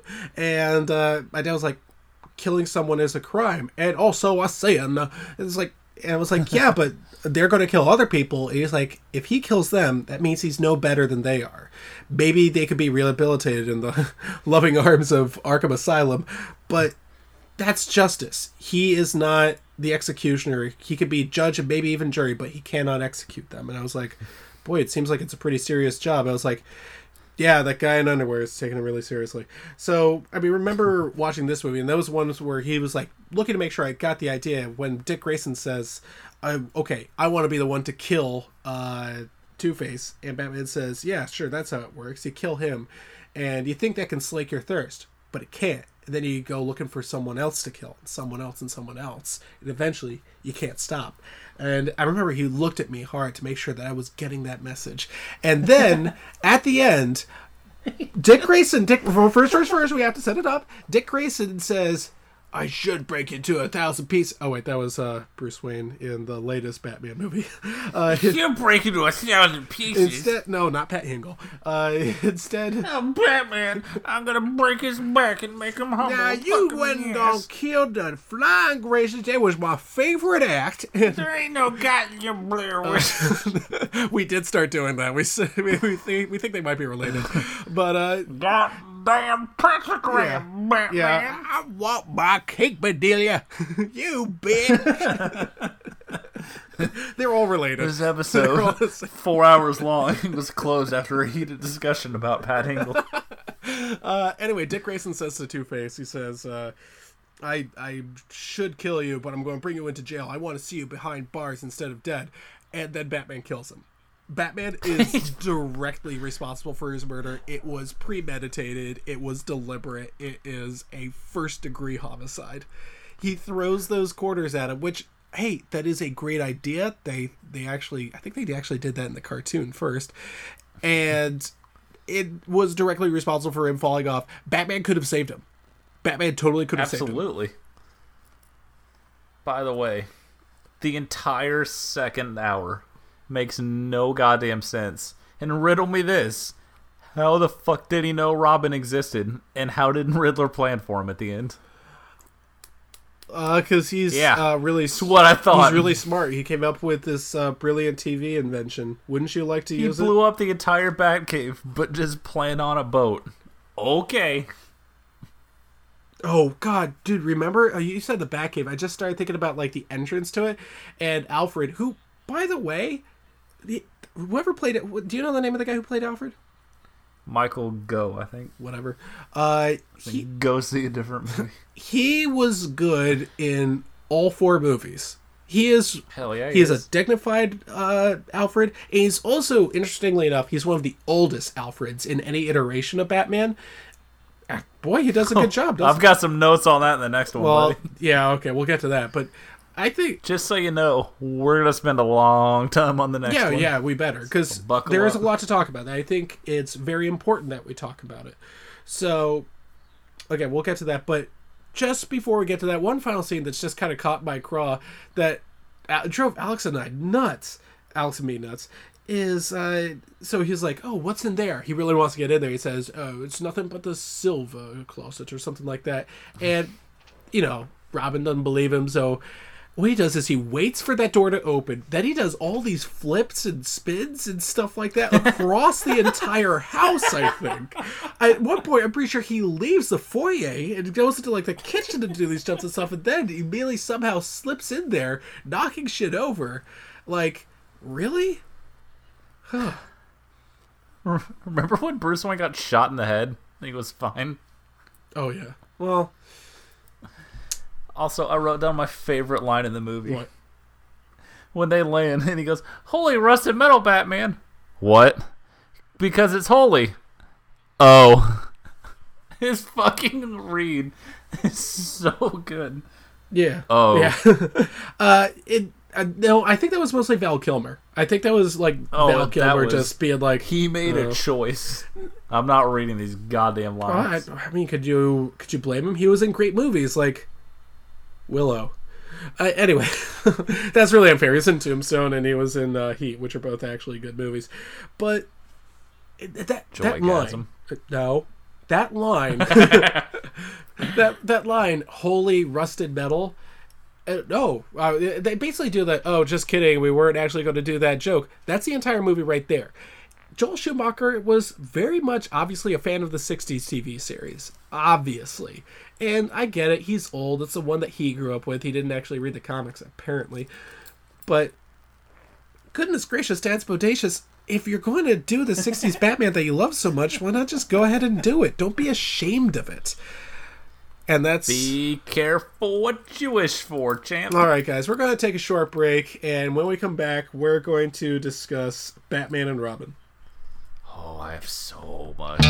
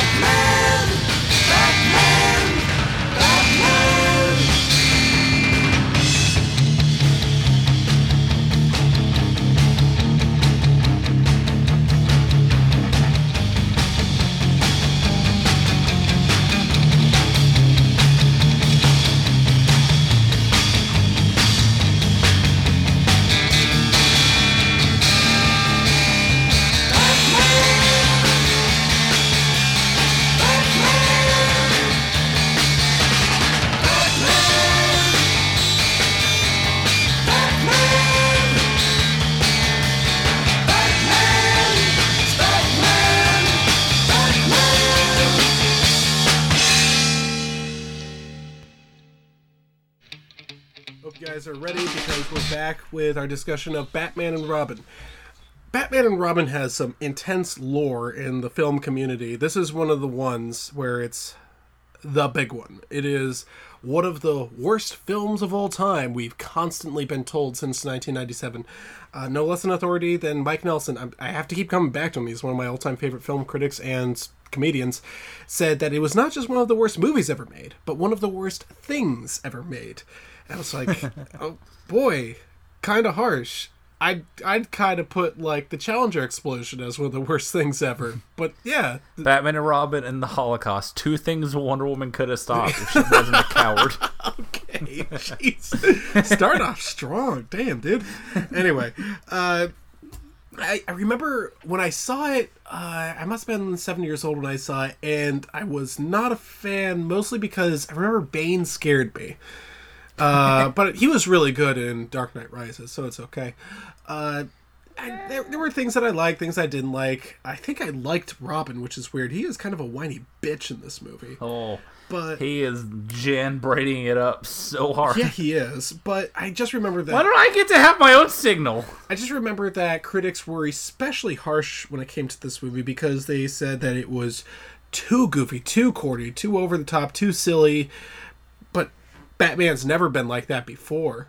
So absolutely not. This is serious. Frank Miller wrote about Batman, okay? He's got cool, dark stories, and also he really hates Muslims. Just ask him. Yeah, so I said, hey, I didn't really like the 60s Batman, and I haven't seen this in a long time. I don't think I've seen this since I think I watched it again when I was like 12. I watched it as like a good bad movie. If you go into it with the idea that it's a really good bad movie, it works really well. But I think there's a little bit more to it than that. Parker, how about you start this one off? Should we just say it off the top? Yeah. It's better than Batman Forever. Yeah, I do think that this is better than Batman Forever. And not just better than Batman Forever, but a lot better. By several like orders of anyone magnitude. from our generation will tell you, like, not only Batman Forever is good because Jim Carrey's funny. Incorrect on both counts. Oh, yeah. Batman and Robin's funnier. Batman and Robin is absolutely funnier, and for a variety of ways. It's one of those rare movies that makes you laugh both intentionally and unintentionally, and I think that's really good, because some of the silly performances, they really, like, toe that line between, are they doing that on purpose? I can't tell if they're doing this on purpose. Like, no better example of this than Pat Hingle. Whatever he's doing, good lord, I'm having as much fun as he is. Can we talk about his outfit in this movie? He's fucking dressed like Sheriff David Clark with all of his fake medals from Batman Saving the Country. He's still more subtle than David Clark. He's not wearing the There's Jack Booty Thugs and Antifa super soldiers robbing the Gotham Diamond Exchange. Imagine him just thumbing his suspenders like, now I seem to recall that no less an authority than God said that all lives matter. But Trayvon Martin shouldn't have attacked Batman. Oh, hands up, don't shoot. I don't remember seeing that in the city charter. Shit. I don't know if I wish I put well, this in there. Can't wait to see if any of this makes the cut. No, this is all gonna see it. Yes. So the movie starts much like the third one did. God, it starts and ends the exact same with the worst joke. You know, right off the bat. Chris, do you want to say it? No. Okay. I want a car. Chicks dig the car. And then what does Batman say? This is why Superman works alone. Immediately, fucking 40 dads in that theater went, ugh. It's like, hey, I'm gonna go wait in the lobby, son. I'm gonna do some laps in the parking lot. Why don't you hit me up about 2 hours? Let's take you home. All right, sport? Like, one of the fun things about some of the cartoons that I watched growing up is that they were also kind of fun for adults. Like Animaniacs, Batman Animated Series, Ren and Stimpy, shit like that. Yeah, when you were a kid. Good thing you don't do that now. Yeah. Anyway, it's kind of fun for the parents. It's like, we know you have to sit here and watch this, and it's mostly like stuff for your kids, so we'll give you a little something. This is a little bit tough right away, because before I want a car. chicks dig the car. They show the bat asses and the bat dicks and everything. It's and the bat nipples here for it. and everything. You're just like, By the way, anyone who just says, "Oh yeah, Batman and Robin, the bat nipples," you're a casual. There are 4,000 other things wrong with this movie. oh yeah, Get out of my face. It's the same people say, like, I don't know if you took Jar Jar out of the Phantom Menace. Wrong. oh yeah, that pod racing You're scene wrong. would've been totally fine. Get out of my face. You have not watched this movie recently, because holy Jesus. And when we say wrong with this movie, it's wrong but still fun, I would say. Yes. I don't think there's Way anything more that fun makes than this Forever. like really annoying or anything, because sometimes you'll get like a bad movie and it's just like, oh geez, I can't even watch this as a good bad movie. Like, There's a lot of boring spots, but yeah, nothing that makes me want to fucking jump out the window Yeah, like what Jim Carrey was doing. yeah, there's definitely like a boring scene once or twice. I think the boring scenes in Batman and Robin are when it takes itself a little too seriously. Like when it starts talking boy. about Alfred's illness. Oh my god, It's by like- the way. The 8 shots of Alfred, like, coughing. Oh yeah, You get it? it just kept going, and I gotta tell you, I didn't care, and I liked him. I liked Alfred. I think he's a really good character in all the movies, and he plays it again dignified and likable. You're like, I could see him being a really good partner, but this, I mean, he's coughing. Like, get back to the goofy shit. I like the goofy shit. That's cool, you know. Ask and you shall receive, Chris, because it's the hockey team from hell. Oh boy, and he makes that joke, you break it, you buy it. And first of all, George Clooney did a really bold portrayal by refusing to play Batman. He is just playing George Clooney dressed up as Batman. He doesn't do a voice or anything, he just, I am George Clooney. I do an identical voice to my Bruce Wayne. Nothing's changed about me, my identical demeanor and everything. Ah, we have to stop this. Freeze, fella. No, you have to do it somewhat condescending. That's the George Clooney impression. I love when my heroes talk down to me for being a dumb fat kid stuffing his face with popcorn twice, because I saw it twice in theaters. I've always been this person, Chris. It is look, this is just who George Clooney is in every single performance. It's kind of funny though. And first of all, like, they're going around and they're ice skating around. I kind of like it. I kind of like that they have like these themed villains, and they don't just go all out. They go all the way. They go beyond what you'd expect. It's like because I think about Dr. Freeze from the animated series. Now, this is one of the things the movie did very well. Do you remember the Heart of Ice episode from Batman the Animated Series? Oh no, you haven't watched it recently, you One of the dick. fucking best. Yeah, it's I've actually watched that one very recently. good. That's a classic episode. It got nominated for an Emmy. I think it might have won an Emmy actually, because it was really is that good. like winning an Oscar like Tommy Lee Jones did for Batman Forever? Listen, it's more Is that what he no. won It's it like for? winning an Oscar like Jared Leto did. But Oscar-winning Suicide Squad. anyway, it's. I mean, it was really well done. They took this character. Dr. Freeze used to be a joke. It was like another gimmick character, and they were like, okay, we can't have that in our cartoon because we give a shit. So we're going to, give him a real backstory, and it's just so heartbreaking and really well written. It's practically Shakespearean. And then they had it played by Arnold Schwarzenegger in this movie. And you know what? Best part of the movie. I'm going to say it right now. He knows what movie he's in. It's like, oh, this is what you want me to do? Okay, got it. I'd say, yeah, okay, best part of the movie, but it's close.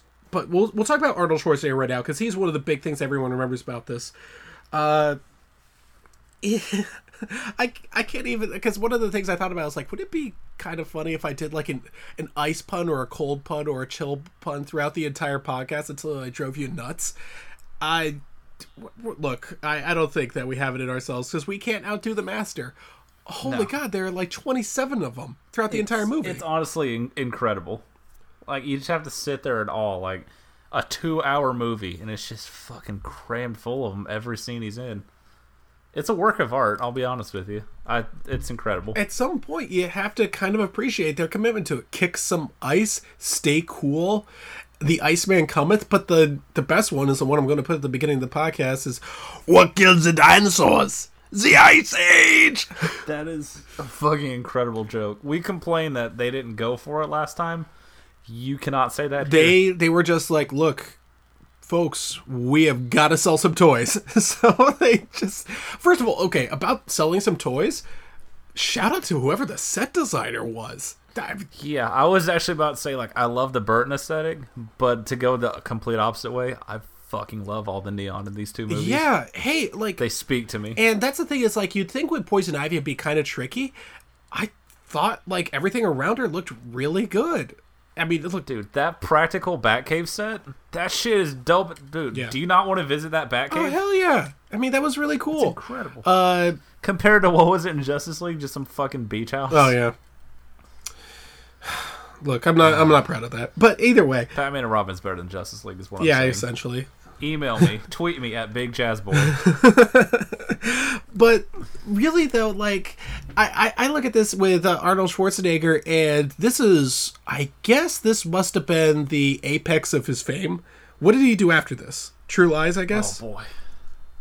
Boy, you want to talk about a movie not holding up, by the way. Yeah, definitely. Oh, my God, That's that a rough one. striptease scene was the most uncomfortable moment in film history. With Jamie Lee Curtis? Oh, I thought you meant with Arnold strip teasing. I'm sorry. Oh. Man, this has got to be right around Jingle All the Way time, right? I guess so. Yeah, I think it is. I think it's like maybe a couple years after or something like that.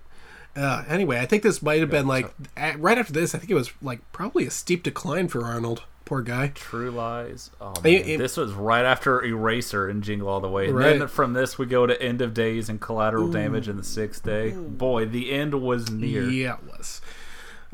Well, I mean, at that point he was fighting the devil. So, anyway, he got paid a lot. Future for this. episode Terminator Genesis. Ugh. But Holy Christ, that's a you movie. won't even give me the TV show with Summer Glau. Anyway, There you go. people don't forget. Anyway, I thought that he was. I mean, look, he did what he was hired to do. He went full silly the entire movie. He was just so silly. Like when he finds out that his wife has just been killed, he says, "You lie!" But one of the highlights of the movie is the one that you turned me on to a while ago that I forgot about, when he's in his lair listening to I'm Mr. White Christmas, I'm Mr. Snow, and he has his henchman, and good. he has a conductor's baton, and he's demanding that they sing like that, and they have to all sing along. Dissatisfied. And then when he's dissatisfied, he just walks off puffing a big cigar. Yeah, meanwhile, It's so good. was that Vivica A. Fox?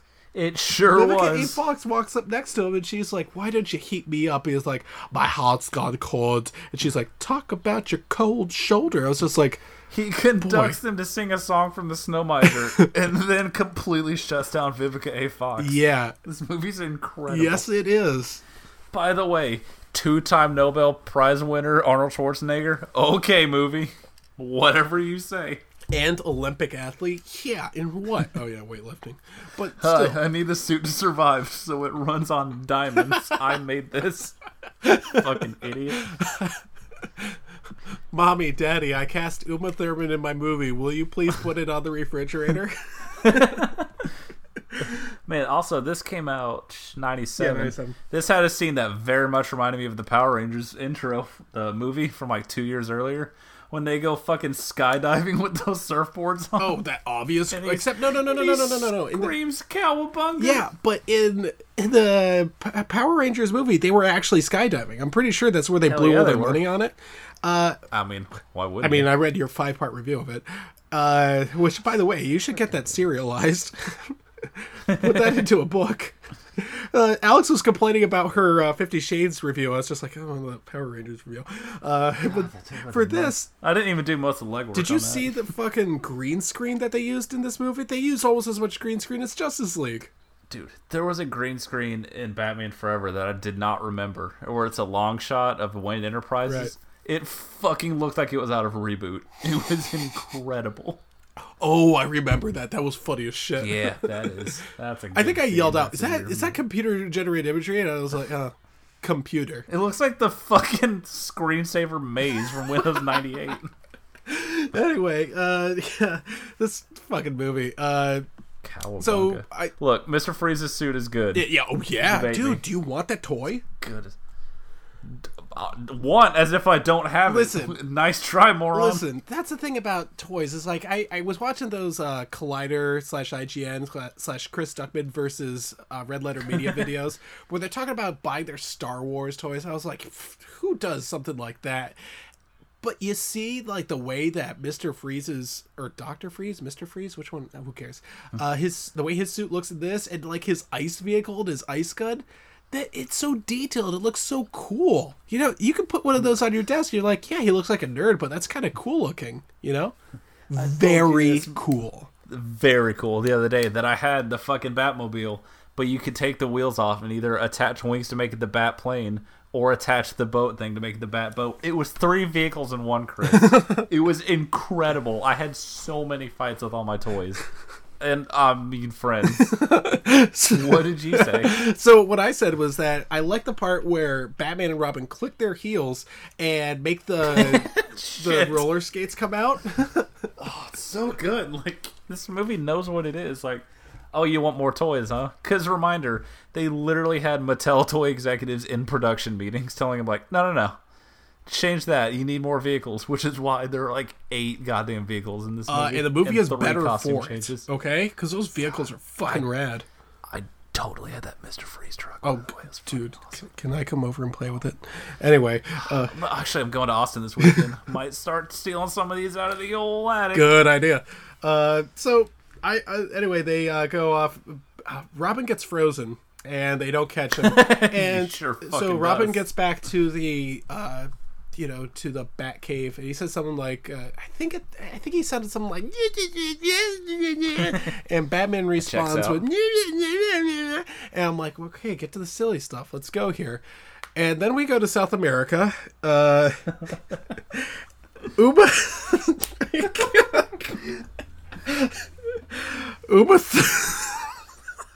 I want you to close your eyes and imagine all of her Pulp Fiction dialogue, but delivered like this.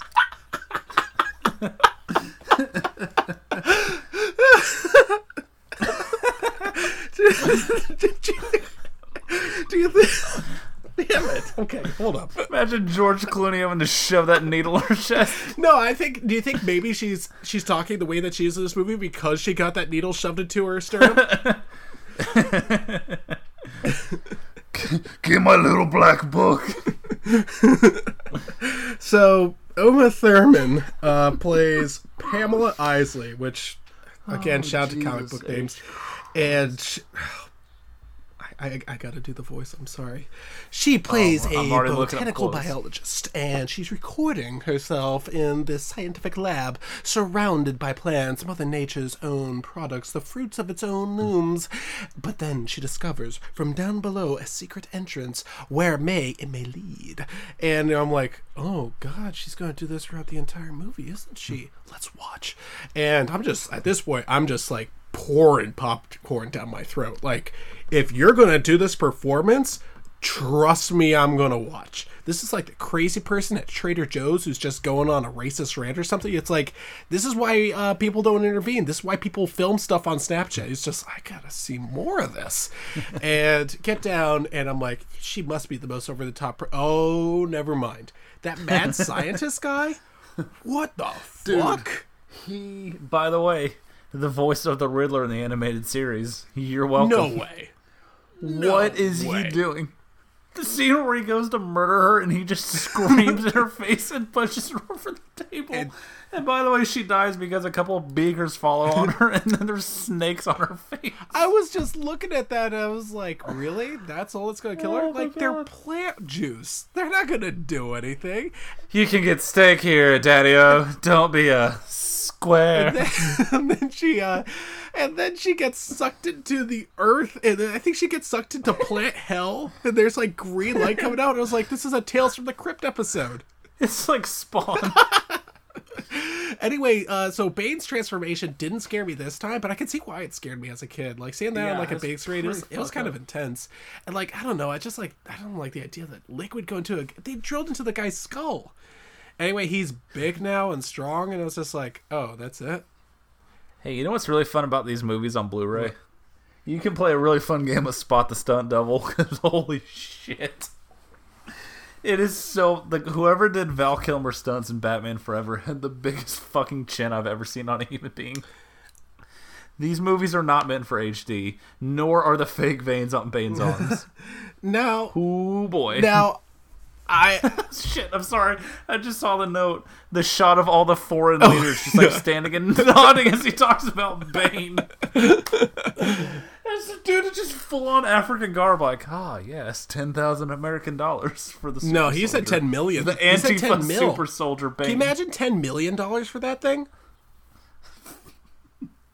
These jackbooted thugs will be out there blocking traffic and throwing bricks through Hell, windows. at least Big Boss had a better idea for global super soldiers. Sorry.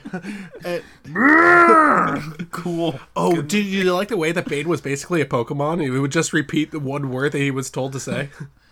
Bomb! You fucking said it, buddy. Okay, time to leave. Leave. All right, I'm going to go have sex with my girlfriend now. What? Betray Tootie. Incel Bane coming to theater near you. Hey, you're on Bedelia decided to visit cake. Gamer Bane. Ethics. I can't believe you're doing this to me. So we got to talk about Uma Thurman here. What did... Oh, you mean her delivering lines like she got tricked into the script and she's trying to get fired? Yeah, I don't... If I keep talking like this, surely they'll have to replace Now... me. No, gotcha. And then, Joel Schumacher just telling her after every take, no, more. Come on, more of this. And she's just like, okay. Are you guys fucking with me? But... Okay, so here's my defense of like the decision to cast her, because you did bring up something off mic, and I'm not going to get too much into it, but like when you think of Poison Ivy, do you really think of Uma Thurman? You were saying when you get someone who's more seductive, and I was like, I mean, who else are you going to go for that time? Like, you're not going to go with Pam Anderson, right? It's like... Yeah, that'd be way too over the top for this movie. Well, Pam Anderson also... Vivica A. Fox is in the previous scene, is all I'm saying. Look, Pam Anderson isn't a very good actress, so... Well, she's no Christopher O'Donnell. So that's... Oh, boy, Chris O'Donnell. Actually... I want my own bat signal. Actually, my parents are dead. We'll get to her later, but there's a worse actress in this movie. Oh, it sure is. Uma Thurman Uncle was, Al. as we mentioned, in Pulp Fiction, and Pulp Fiction is still a great movie, and she does a great job in there. But I remember the first time I watched it, and I was like, oh, wow. She is the most seductive person I have ever seen. Just immediately, you want to get to know her. Like, you really do. You really want to be close with her because she's immediately so interesting, and it's just the way that she talks, it's her movement and everything.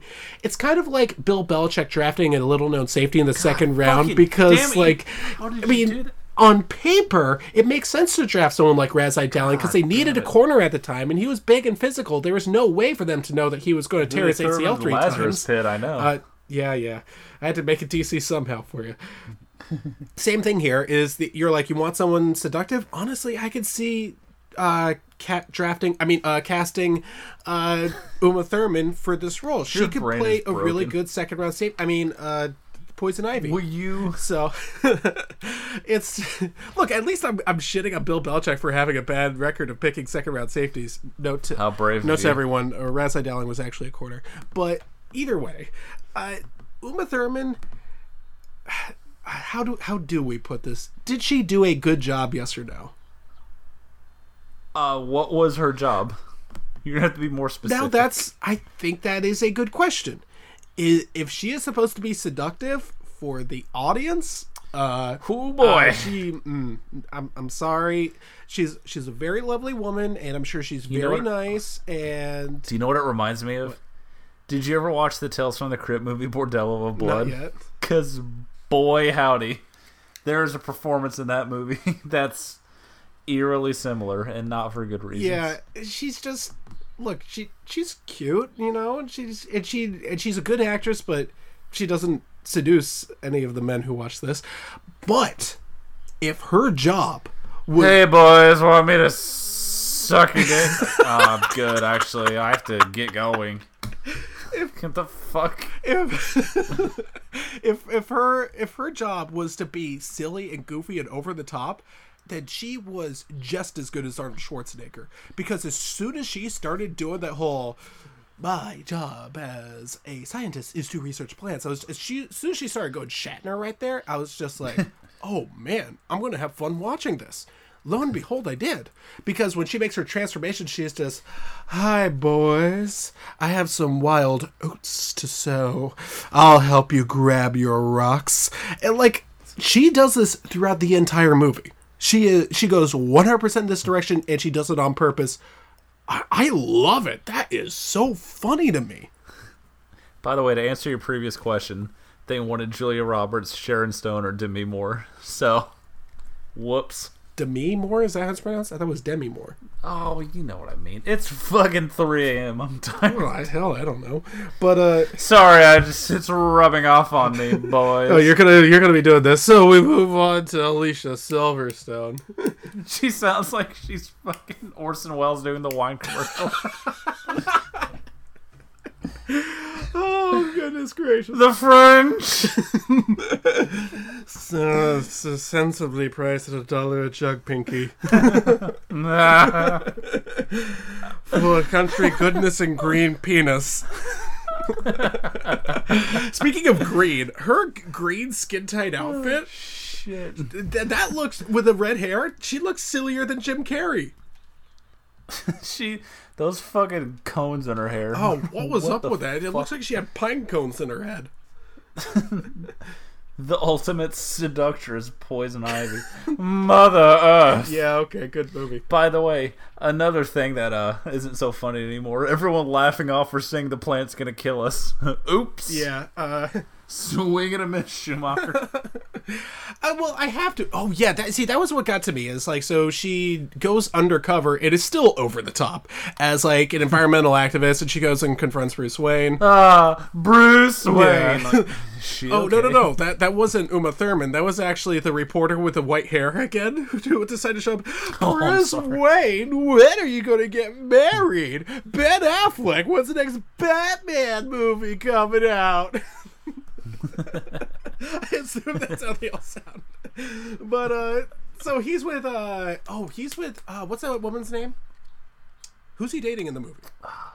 I could not fucking tell you. No. It was like it went to a funny joke because like everyone in the cast was asked, "Oh, you were allowed to take like one prop home from the set." So Arnold took home like this ice suit, and Robin took home one of the motorcycles. And one of the woman was the woman that Bruce Wayne dates in the movie was just like, "Yeah, I took home one of the hats that said Batman and Robin on it." And George Clooney said, "Yeah, I took home the woman that said she just wanted the hat with Batman and Robin on it." I was like, that's funny. Why didn't they use that joke in the movie? Because it's funny. Yeah, and she confronts him. It's like, I have a plan to rid the world of all this other stuff. And he's like, well, your heart is noble, but all the people will die. We need the diesel fuel to heat our food and everything. I think he was just one stop short of saying, and we need the nuclear power to kill off all of the foreigners. And she's just like, yes, we can kill all of humankind. Would it be great? What's a couple million dead Jews, Mr. Wayne? She's straight up like, yeah, we can just get rid of humanity. Won't that be great? And everyone laughs at her. It's just like, everyone in this room seems like an asshole, except for the people who decide the telescope. By the way, critical MacGuffin of the movie, a big telescope. Yeah. Whatever movie. Yeah, they went full out with that one.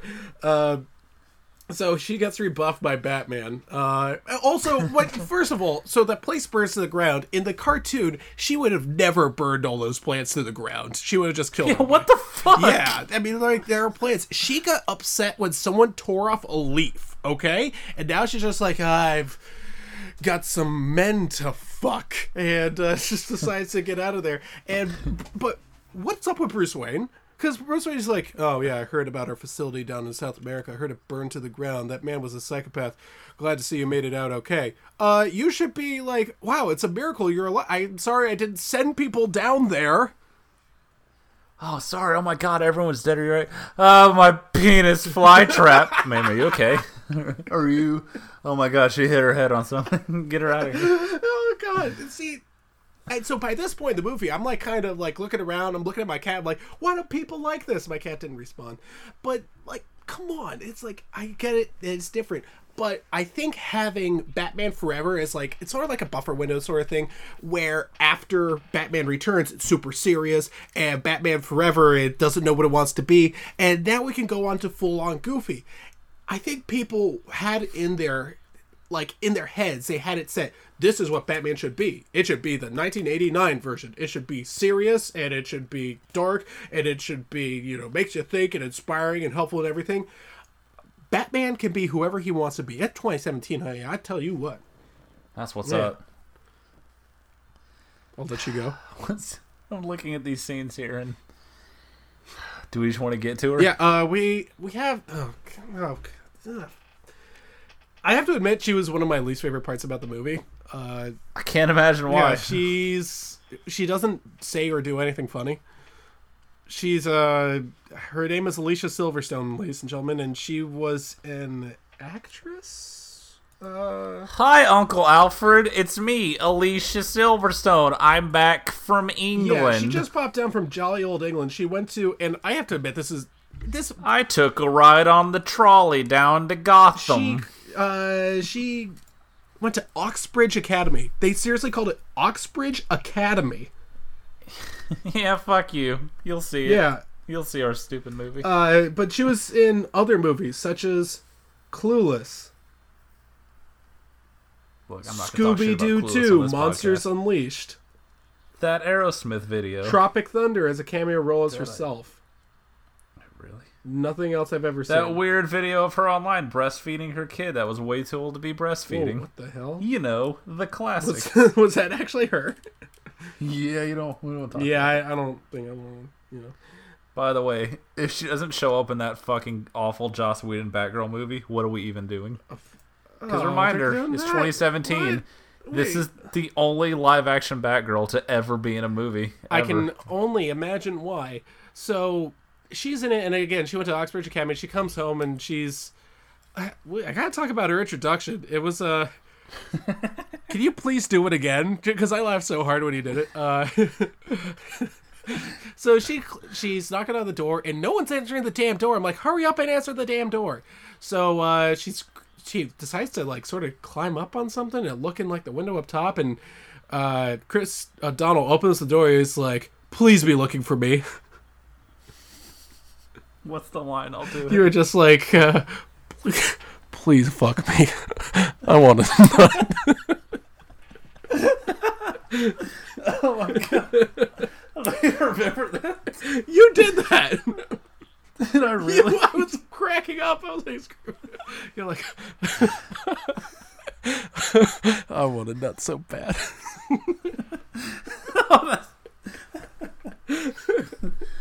Hey, Uncle Alfred. I've been locked in this house with this old man and his geriatric dying butler for 10 years. Please just watch me jack off. Please, God, just watch me jack off. I need it so bad. I haven't fucked a carny in 5 years. I am sweating pre-cum. Please, just fucking watch me. My fucking stomach.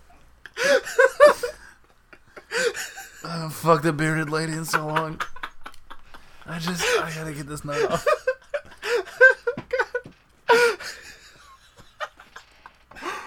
Chinese, Japanese, trapeze, look at these.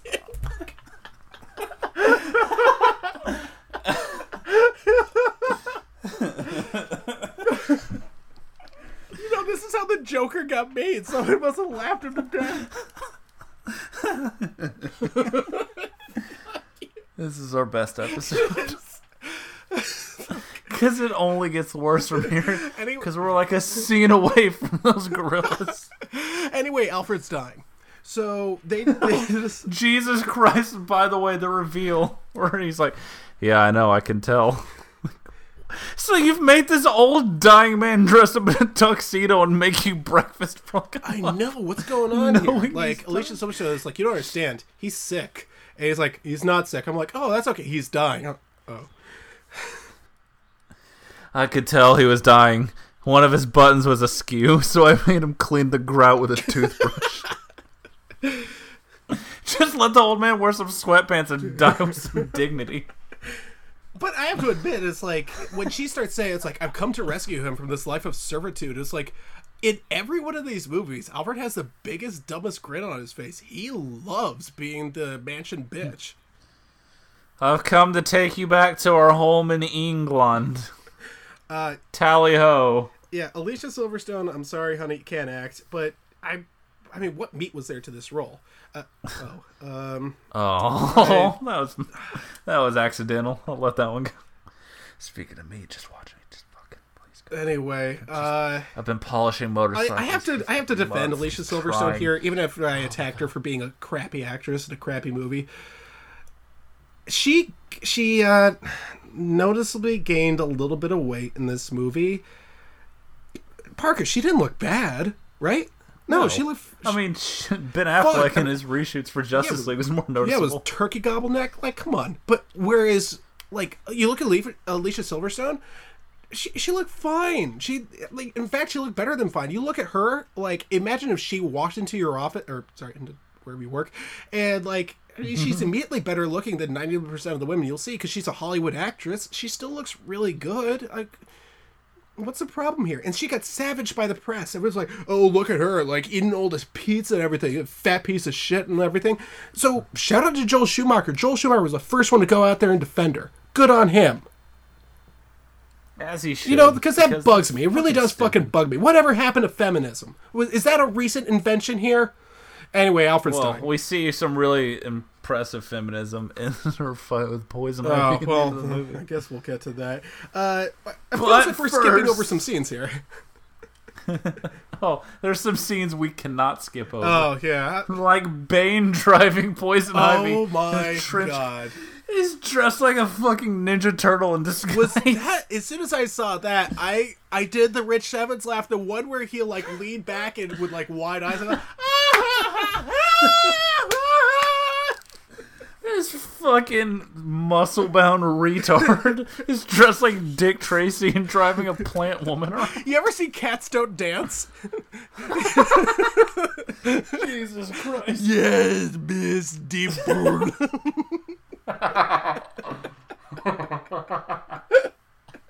The first thing I thought. Yeah, now do you think he gets in the car? Do you think he pulls, like, remember in Commando when Arnold ripped out that seat and he's just decided to sit? Do you think he does that to fit in the car? Where to, Miss Daisy? I ain't no way tired. God, now he's Hillary.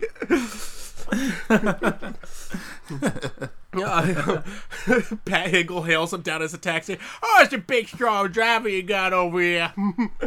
Drive me down near this gentleman's He, like, pulls up his pajama pant to show some leg to get him to pull over.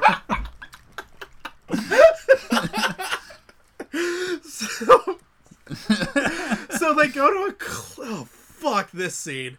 So they go to a... Hell yeah, bitch. They go to a scene where... Wait, are they dressed up as Batman and Robin for this? They must be, right? They sure are. Yeah, they're dressed up as Batman. So for now, fuck it. Remember how he used to hide in the shadows? He used to be secretive. It was like, no one must know who I am. I must hide in the shadows to sneak up on the criminals. Now they just make public appearances, you know, baptism of a baby or like christening of a ship or something. Batman, we're gonna sell this big diamond. Yeah, well, we're gonna auction off these women. Now settle down, liberals. It's all in good fun. Women like it. They like the attention. And I may be a simple hyper chicken lawyer. Just imagine bringing out a handkerchief and dabbing lightly at his bald ass head. So Batman and Robin make a special appearance because apparently they just do that in this universe, which they did in the 60s TV show. So at least, shout to consistencies here. And boy, I have to admit, I forgot about this since the last time I saw it because this is the weirdest fucking thing. The sexy dude. I want to fuck those gorillas, my dude. Yeah, were they gorillas? Okay, it was a scene in, you wouldn't get this reference here, but it's a new season of Mystery Science Theater 3000, Wizards of the Lost Kingdom. Someone is dressed up like a damn Yeti. And it looks like a grizzly Yeti in this one. It is the giant, puffiest teddy bear without a head sort of thing.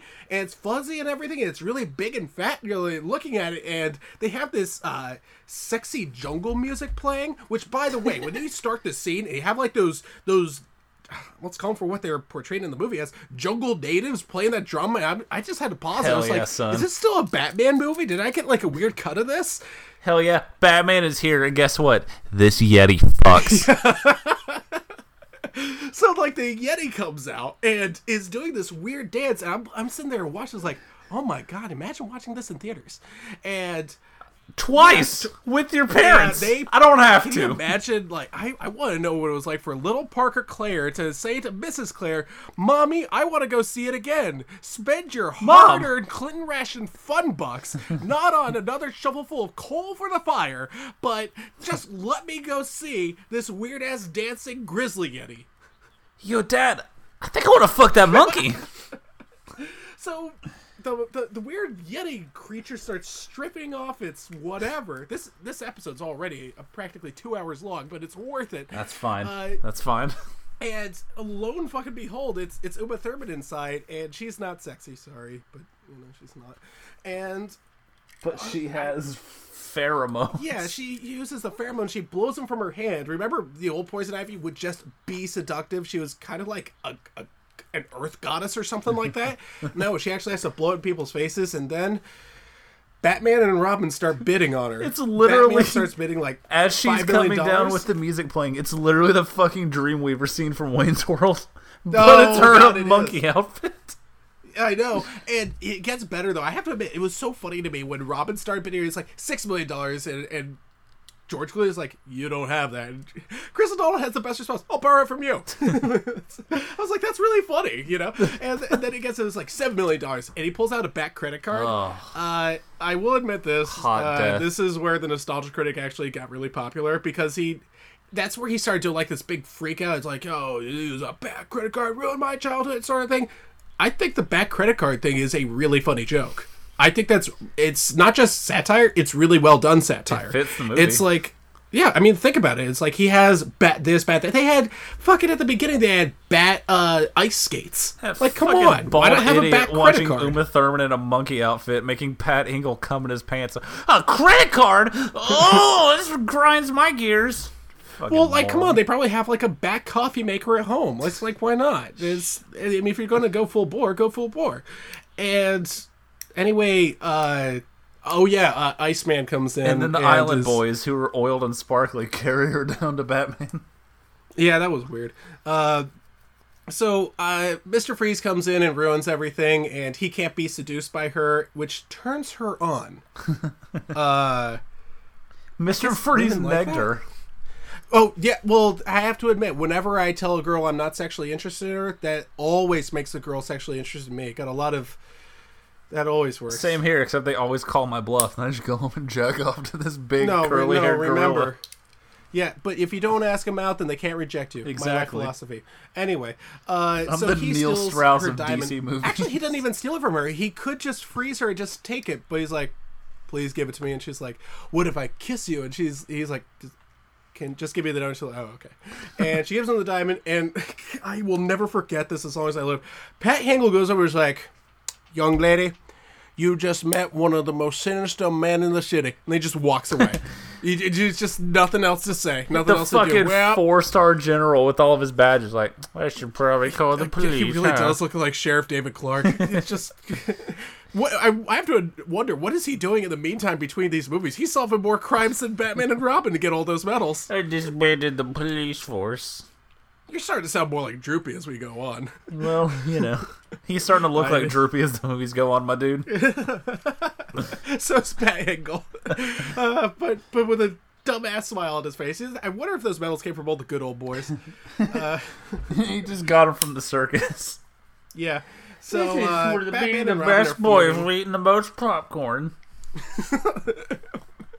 Now, they named this act after me. Once I get a little bit of rye in me and it gets on that wine down from the cellar, well, I gotta tell you, I had my days as a youth. I raised some hell.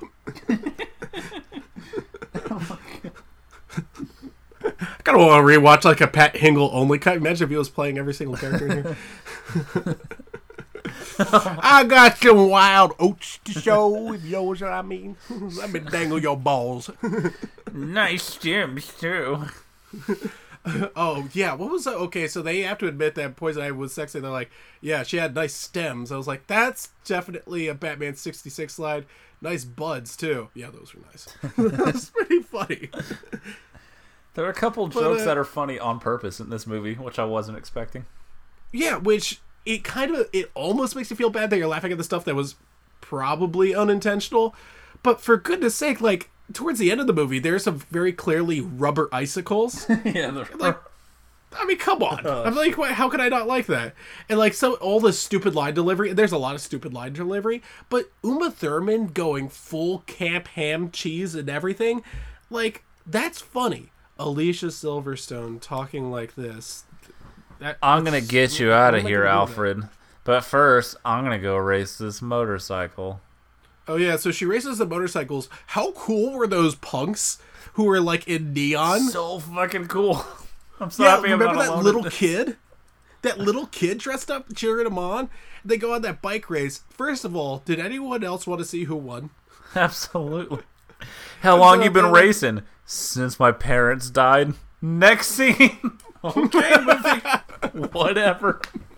So she slides off that bridge, and Robin catches her. And first of all, that's the worst green screen in the entire movie. Oh, fuck yeah, it is. There's like 8 shots of people falling that all look as bad as Hans Gruber in Die Hard. And so he catches just the edge of his foot on like one of those little outpost things and is able to save her life. And thinks, I'll take off my mask. He says, oh, so this is what you've been doing the whole time. I was like, save her. She just gained a bunch of weight. She can't be easy to hold. I'm sorry. Oh, Jesus. Yeah. But, Chris, tell me about McGregor syndrome. McGregor syndrome is apparently the worst disease in the world because it's about to kill Alfred, who in this movie is like 170 or something, and apparently it also hit a two-time Nobel Prize winner's wife, and he has to save her using diamonds that he steals to power his ice machine, and this movie was rated PG-13. Oh my god. 2-time was it rated Nobel PG-13? Prize Might have been winner PG. falls into vat of acid like a stupid asshole. Oh, but oh shit! Thank you for reminding me because it was a little scene. You heard his voice when he fell into it, right? Yes. Yeah, it was minus 50-degree liquid, but it was like, yeah, but there were like neurotoxins in there that corrupted his skin. And when he falls in, he's just like, you do the voice. No. Okay, this one's you. It was like, no. He really went full Arnold on that one. He really should just shit. Oh, my digging balls. You think they just fucking ripped off? Between his dick and balls getting frozen shut and Robin just edging for 6 months while this weird old man bosses him around. Yeah, there's a lot of sexual tension in this movie. You can tell. There's a lot of shot of asses in here. This movie is dripping with pre-cum.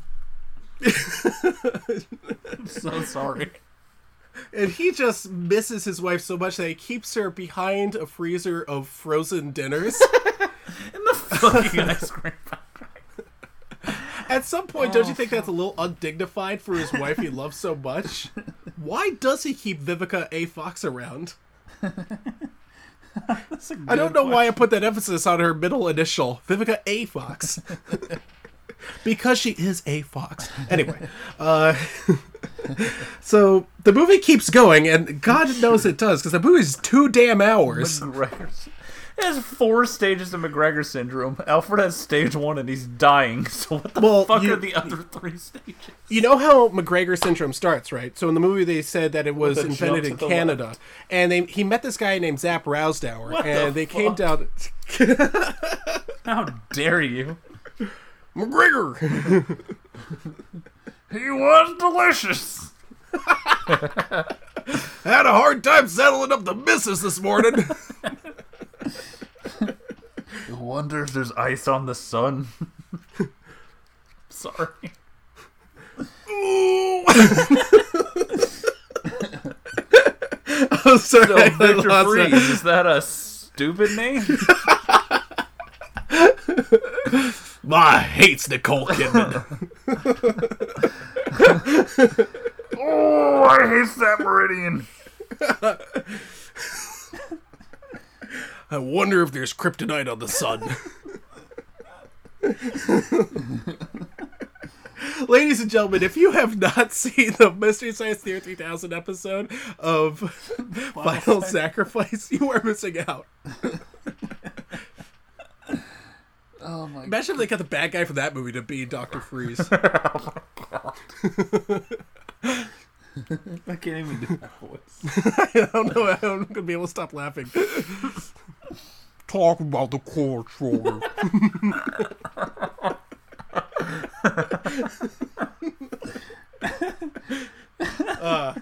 So anyway, sorry guys, back to Hourmobile away. So Robin's really upset because he really wants to find Larry Zonka. Oh, that's what happened, Batman. You invested all your money in lemon mines, and now we're broke. I love that we alienated 6 of the 10 people that listen to this show. Or we turned him on to one of the best episodes of Mystery Science Theater 3000. Where the fuck are we in this garbage-ass movie? Oh, this is where they have their big confrontation, and then Batman pushes him into fucking gack, and then it's over. Piece of shit. But this movie proves something that I've always said, and that's women can't be trusted, and they'll turn men against each other, and they'll deceive you. That's definitely true. I can't push him into gack. He throws him into green fucking pudding. It's like, I'm leaving. I'm gonna keep my own bat signal. You're not my real dad. My parents are dead. Well, I mean, that's the thing is that, like, you can tell they're both fighting over her still, and it's really dumb. But and they keep on fighting, and he's like, I want to Robin signal this guy. So the entire time, just, yeah. And Batman responds cogently, yeah. And it's just like, boy, can Alfred put on the suit? I know he can barely stand, but can we get less of these people? Because again, that's when it starts to get, the movie gets to a little bit too serious. I really wanted them to go full cartoon. If they had been making jokes like they do in the Batcave, like, holy sexual tension, Batman. Batman, I'm one stiff breeze away from just busting everywhere. And Alfred's too sick to clean my suit. Alfred's dying of McGregor syndrome has to clean the fucking dried gum out of Robin's suit. Anyway, the most sinister plan that Dr. Freeze has had yet is he's going to kill Shyla Styles. Ladies and gentlemen, rest in peace. 3rd podcast episode I've mentioned this. So proud of you. Anyway, so there's an AI version of Alfred who reveals to Barbara. How does that fucking AI stutter like Max Headroom? Why did they do that? They did that on purpose. It is so deliberate. That's the thing. Is like you watch it, you're like, this is a movie. You made a choice. Take a film of him and put it in there, and just like they had to make him stutter like this because he's a What's good, y'all? I'm big into Batman culture. I don't have any nieces though because of my stutter. Man, you know, this is Alfred, you know, I'm gay, I'm autistic, I'm a butler. I'm gay, I got McGregor syndrome, and I'm a virgin. And I also need diamonds. Just get him the fucking diamonds. You're a billionaire. Instead, you just make him put on his suit and fucking cook you steak. Hey, Cosette, can you mop up that floor real quick? The third floor bathroom hasn't been cleaned in days. Why don't you die with some dignity, you old fool? The look on Alicia Silverstone's face when she discovers who Batman and Robin are, this is just the biggest face. It's George, I have a secret. I have a secret. Speaking of Final Sacrifice, she's making that kid's face the whole time. Anyways, Bibbidi bobbidi bow star, come help. Will you put my head out? Oh, who says they don't have nice homes in Gotham? Anyway.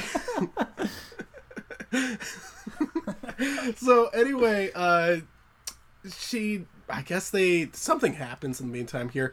Oh yeah, I actually missed this part. How did Dr. Freeze get arrested? It's a good question. Anyway, I just yeah. don't remember. So he gets arrested, and I just remember them telling him, shorter "You than can't everyone survive else." outside the cold zone." Okay, movie. And whatever you then say. the cold, and then Uma Thurman comes to visit him in full dress and attire. It's like, yeah, your sister came to visit you. Sister, I don't have a. And then she comes in and is like, so she just decided to come in full. She's just not Hello, behind it anymore. boys. I gave an alias even though I can mind control. Isn't that weird? Who cares? This movie's good. Yeah, this movie is actually good. Anyway, so she decides to help him out, and he carves out like a thing of ice of his wife and puts it in like the clock gears to turn around. Could have been a really good shot from like a Tim Burton movie, but in this movie, it might as well have Jim Carrey bouncing off the wall like he's Daffy fucking Duck. Are we at the point where we get to Ivy's plant lair, which is the most 60s thing I've ever seen in my life? Where she sits with a giant plant chair that later eats her.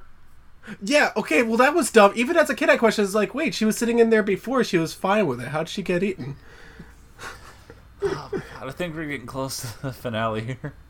Well, riddle me this, riddle me that. How did Robin get rid of all that geck?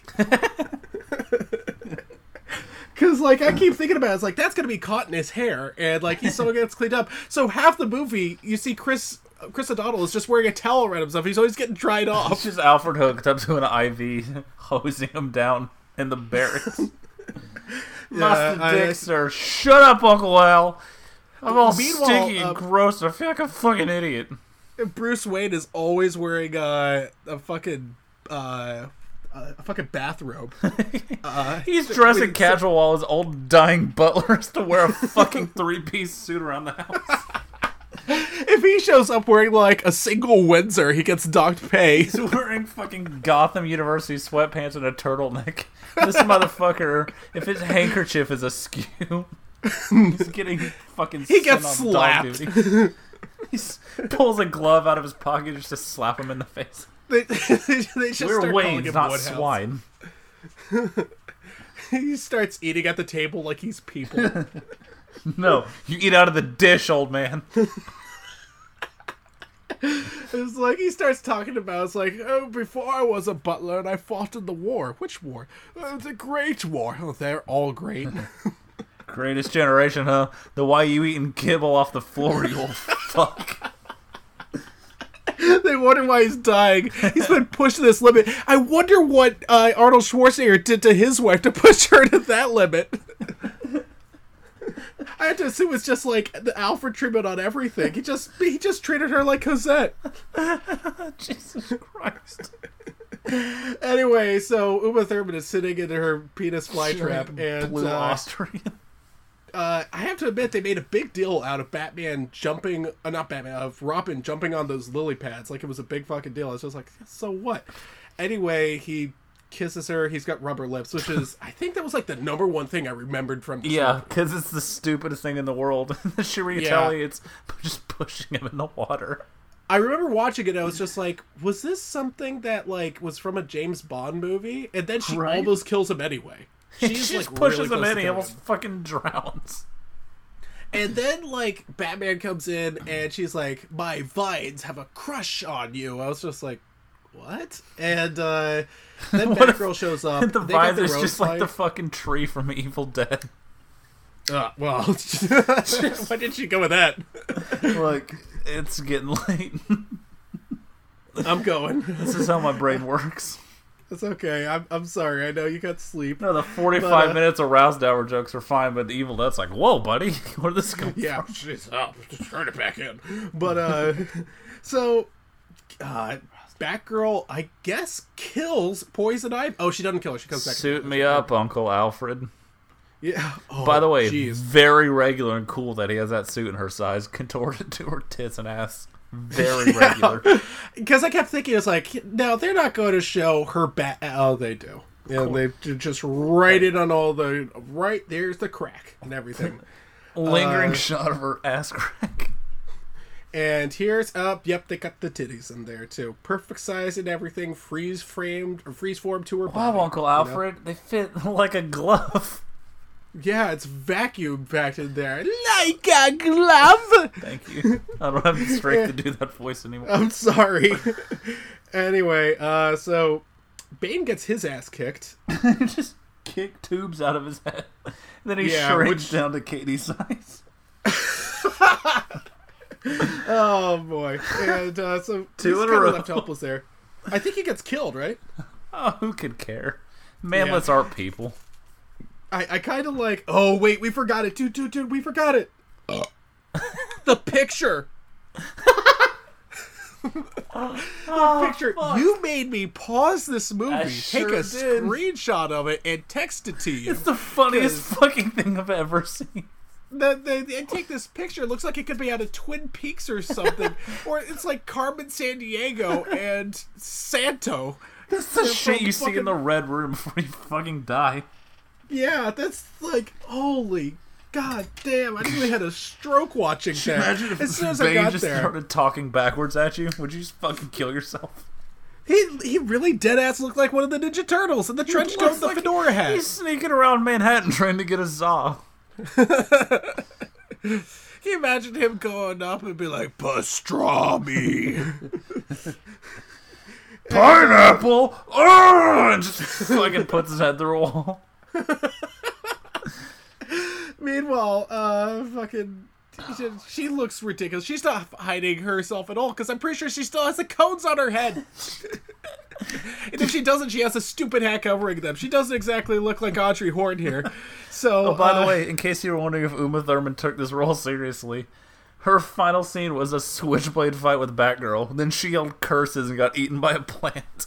Oh, there's one more scene at the end, technically. Yeah, she's like, curses! And I was just like, well, then again, Arnold Schwarzenegger has a line that goes, first Gotham, then the world! Kill the heroes. This movie's so I good. want my cake, Badilla! So, the movie keeps going. And they go to, like, the movie, planetarium or some This shit. is the which they had longest back in third the 50s, act by the way. in history. Yeah, it keeps going, and it's like all the vehicles come out, they're shooting at each other, and it's a big mess of special effects. All these new vehicles that you've never seen before. In their Yeah, new but- suits. Where'd they come from? From your local Toys Toys R R Us. Us. God Which- damn it.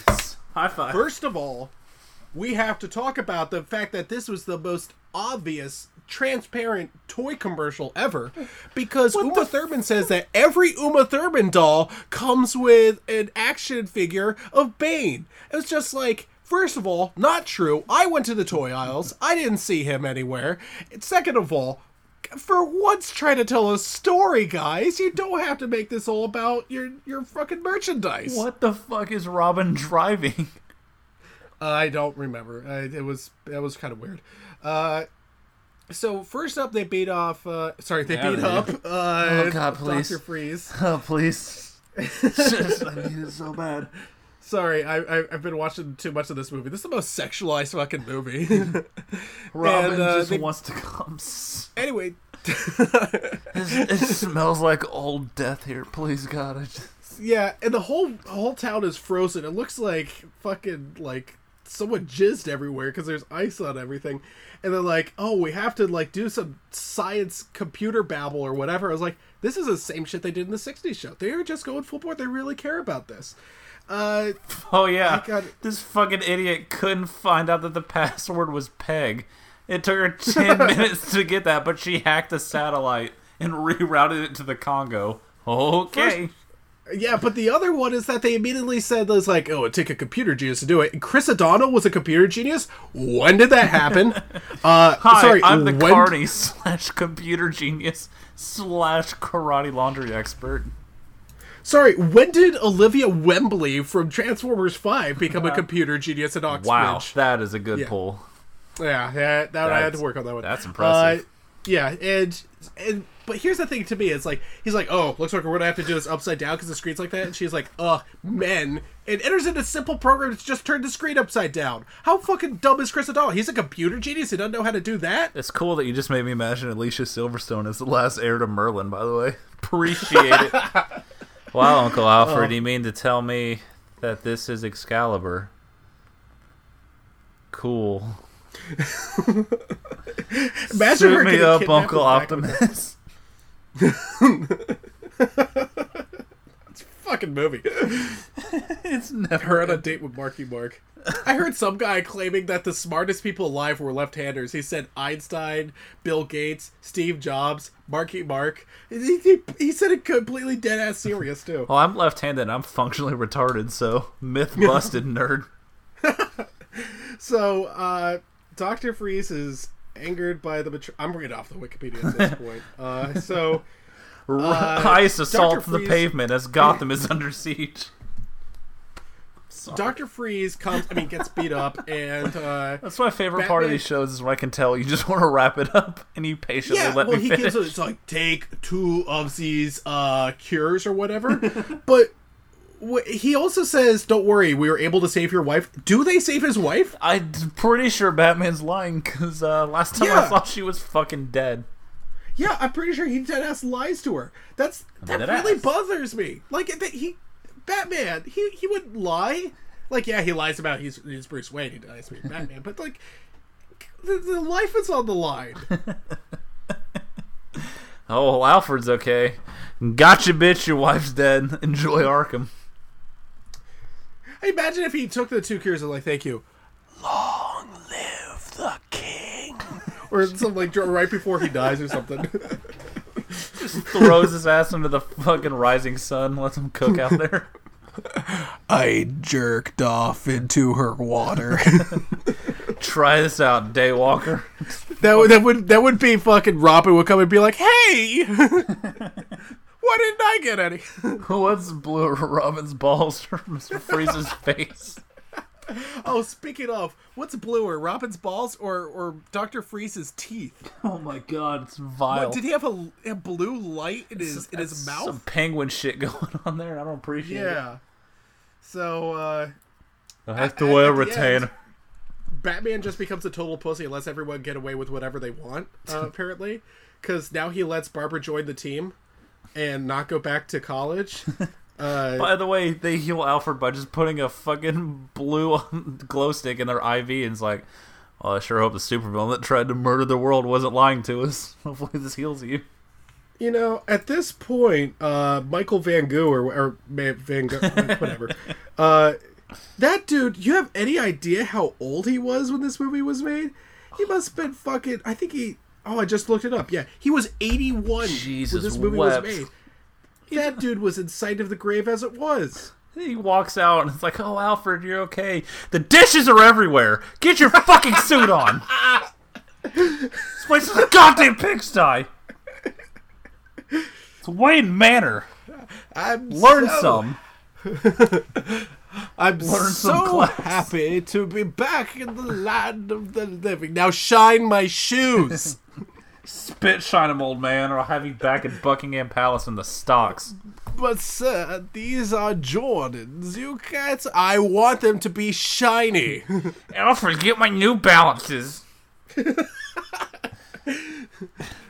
Alfred, you don't. I need it. That is the movie. That's them. By the way, she came to free him. She gets the disc from him, puts on the suit he made her, and is like, alright, well, I guess you can stay in servitude for the rest of your dying days, Al. By the way, you have to cook for me now, too. Her whole point was she wanted to pay him back for everything with all that money she made. And now she just fucking lives there. Just shitting on this guy. I've been racing constantly. motorcycles. Now where is my cake, Uncle Al? I want my cake, Alfred. George Clooney's just like, yeah, well, he finally died and no one ever poured a drink out on his grave. Alfred died on the way back to his home planet. So, at the end of this, how do we define this movie in terms of quality? Is this a good movie? No, but it's so much fun to watch because there's so many characters and every single one of them is bad, but they're all bad for such different reasons. No performance is the same, and yet they're all terrible. Now, this movie was important for George Clooney's career. This kind of helped him get, like, pretty big in Hollywood. It's important for comic movies, too, because it fucking tanked them for a decade. Yeah, well, yeah, I mean, this did come out after Steel and, like, what was that one with Pam Anderson that sucked? Oh, Barbed Wire? Hell yeah, bitch. Oh, I thought it was Stripperella. All right, let's watch Tank Girl. Ugh. Hell yeah. Ugh, fucking movie. I hate that movie. As you should. That movie seriously blows. I don't understand why people like. Is it Ice-T like a kangaroo person? Or did I dream that? Wasn't that Ice-T in that role? What did I say? Did I say Ice Cube? Whatever, I'm racist. They're the same person. Anyway, I think that this is again, I can't really call it good, but I like it. I had fun with this. I think this is one of the very best good bad movies. It's right up there with The Room, which, by the way, I'm seeing tomorrow in theaters. You son of a bitch. I know. I'm going to throw so many spoons at the audience, at the screen, and at the audience. Yeah, sitting in the way back. I'm going to bring a football. It's going to be slightly deflated. God damn it! You tricked me. So that reminds me, their game against the Dolphins, it was really nice. And I was hoping you would cut me off, but you're too tired. I just stared at the ground, dejected. Because immediately I thought of Ace Ventura. Sorry. So we do need to pick a movie for next week. Boy, so many options. Now, it's December. Oh, no. I'm kind of feeling a Christmas movie. Oh, you have something picked. Oh no, you've backed me into a corner, Christopher. What movie have you picked? So, have you had enough Arnold yet? Chris, you know me well enough to know I never have enough Arnold, and I'm sure this won't be used against me. Well, I was thinking a little classic that you and I grew up with. Well, you grew up with it. It's called Jingle All the Way. Oh.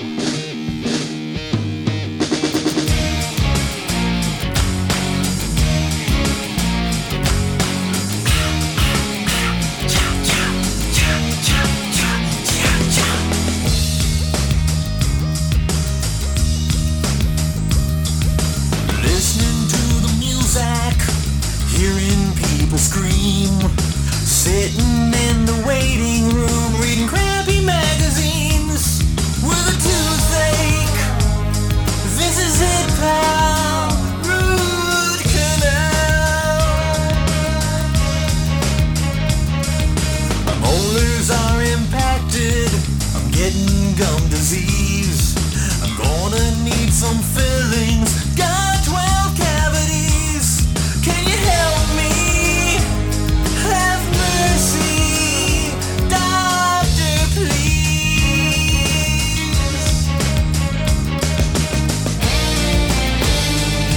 My teeth are a fright. Got a huge overbite. Numb me, drill me, floss me.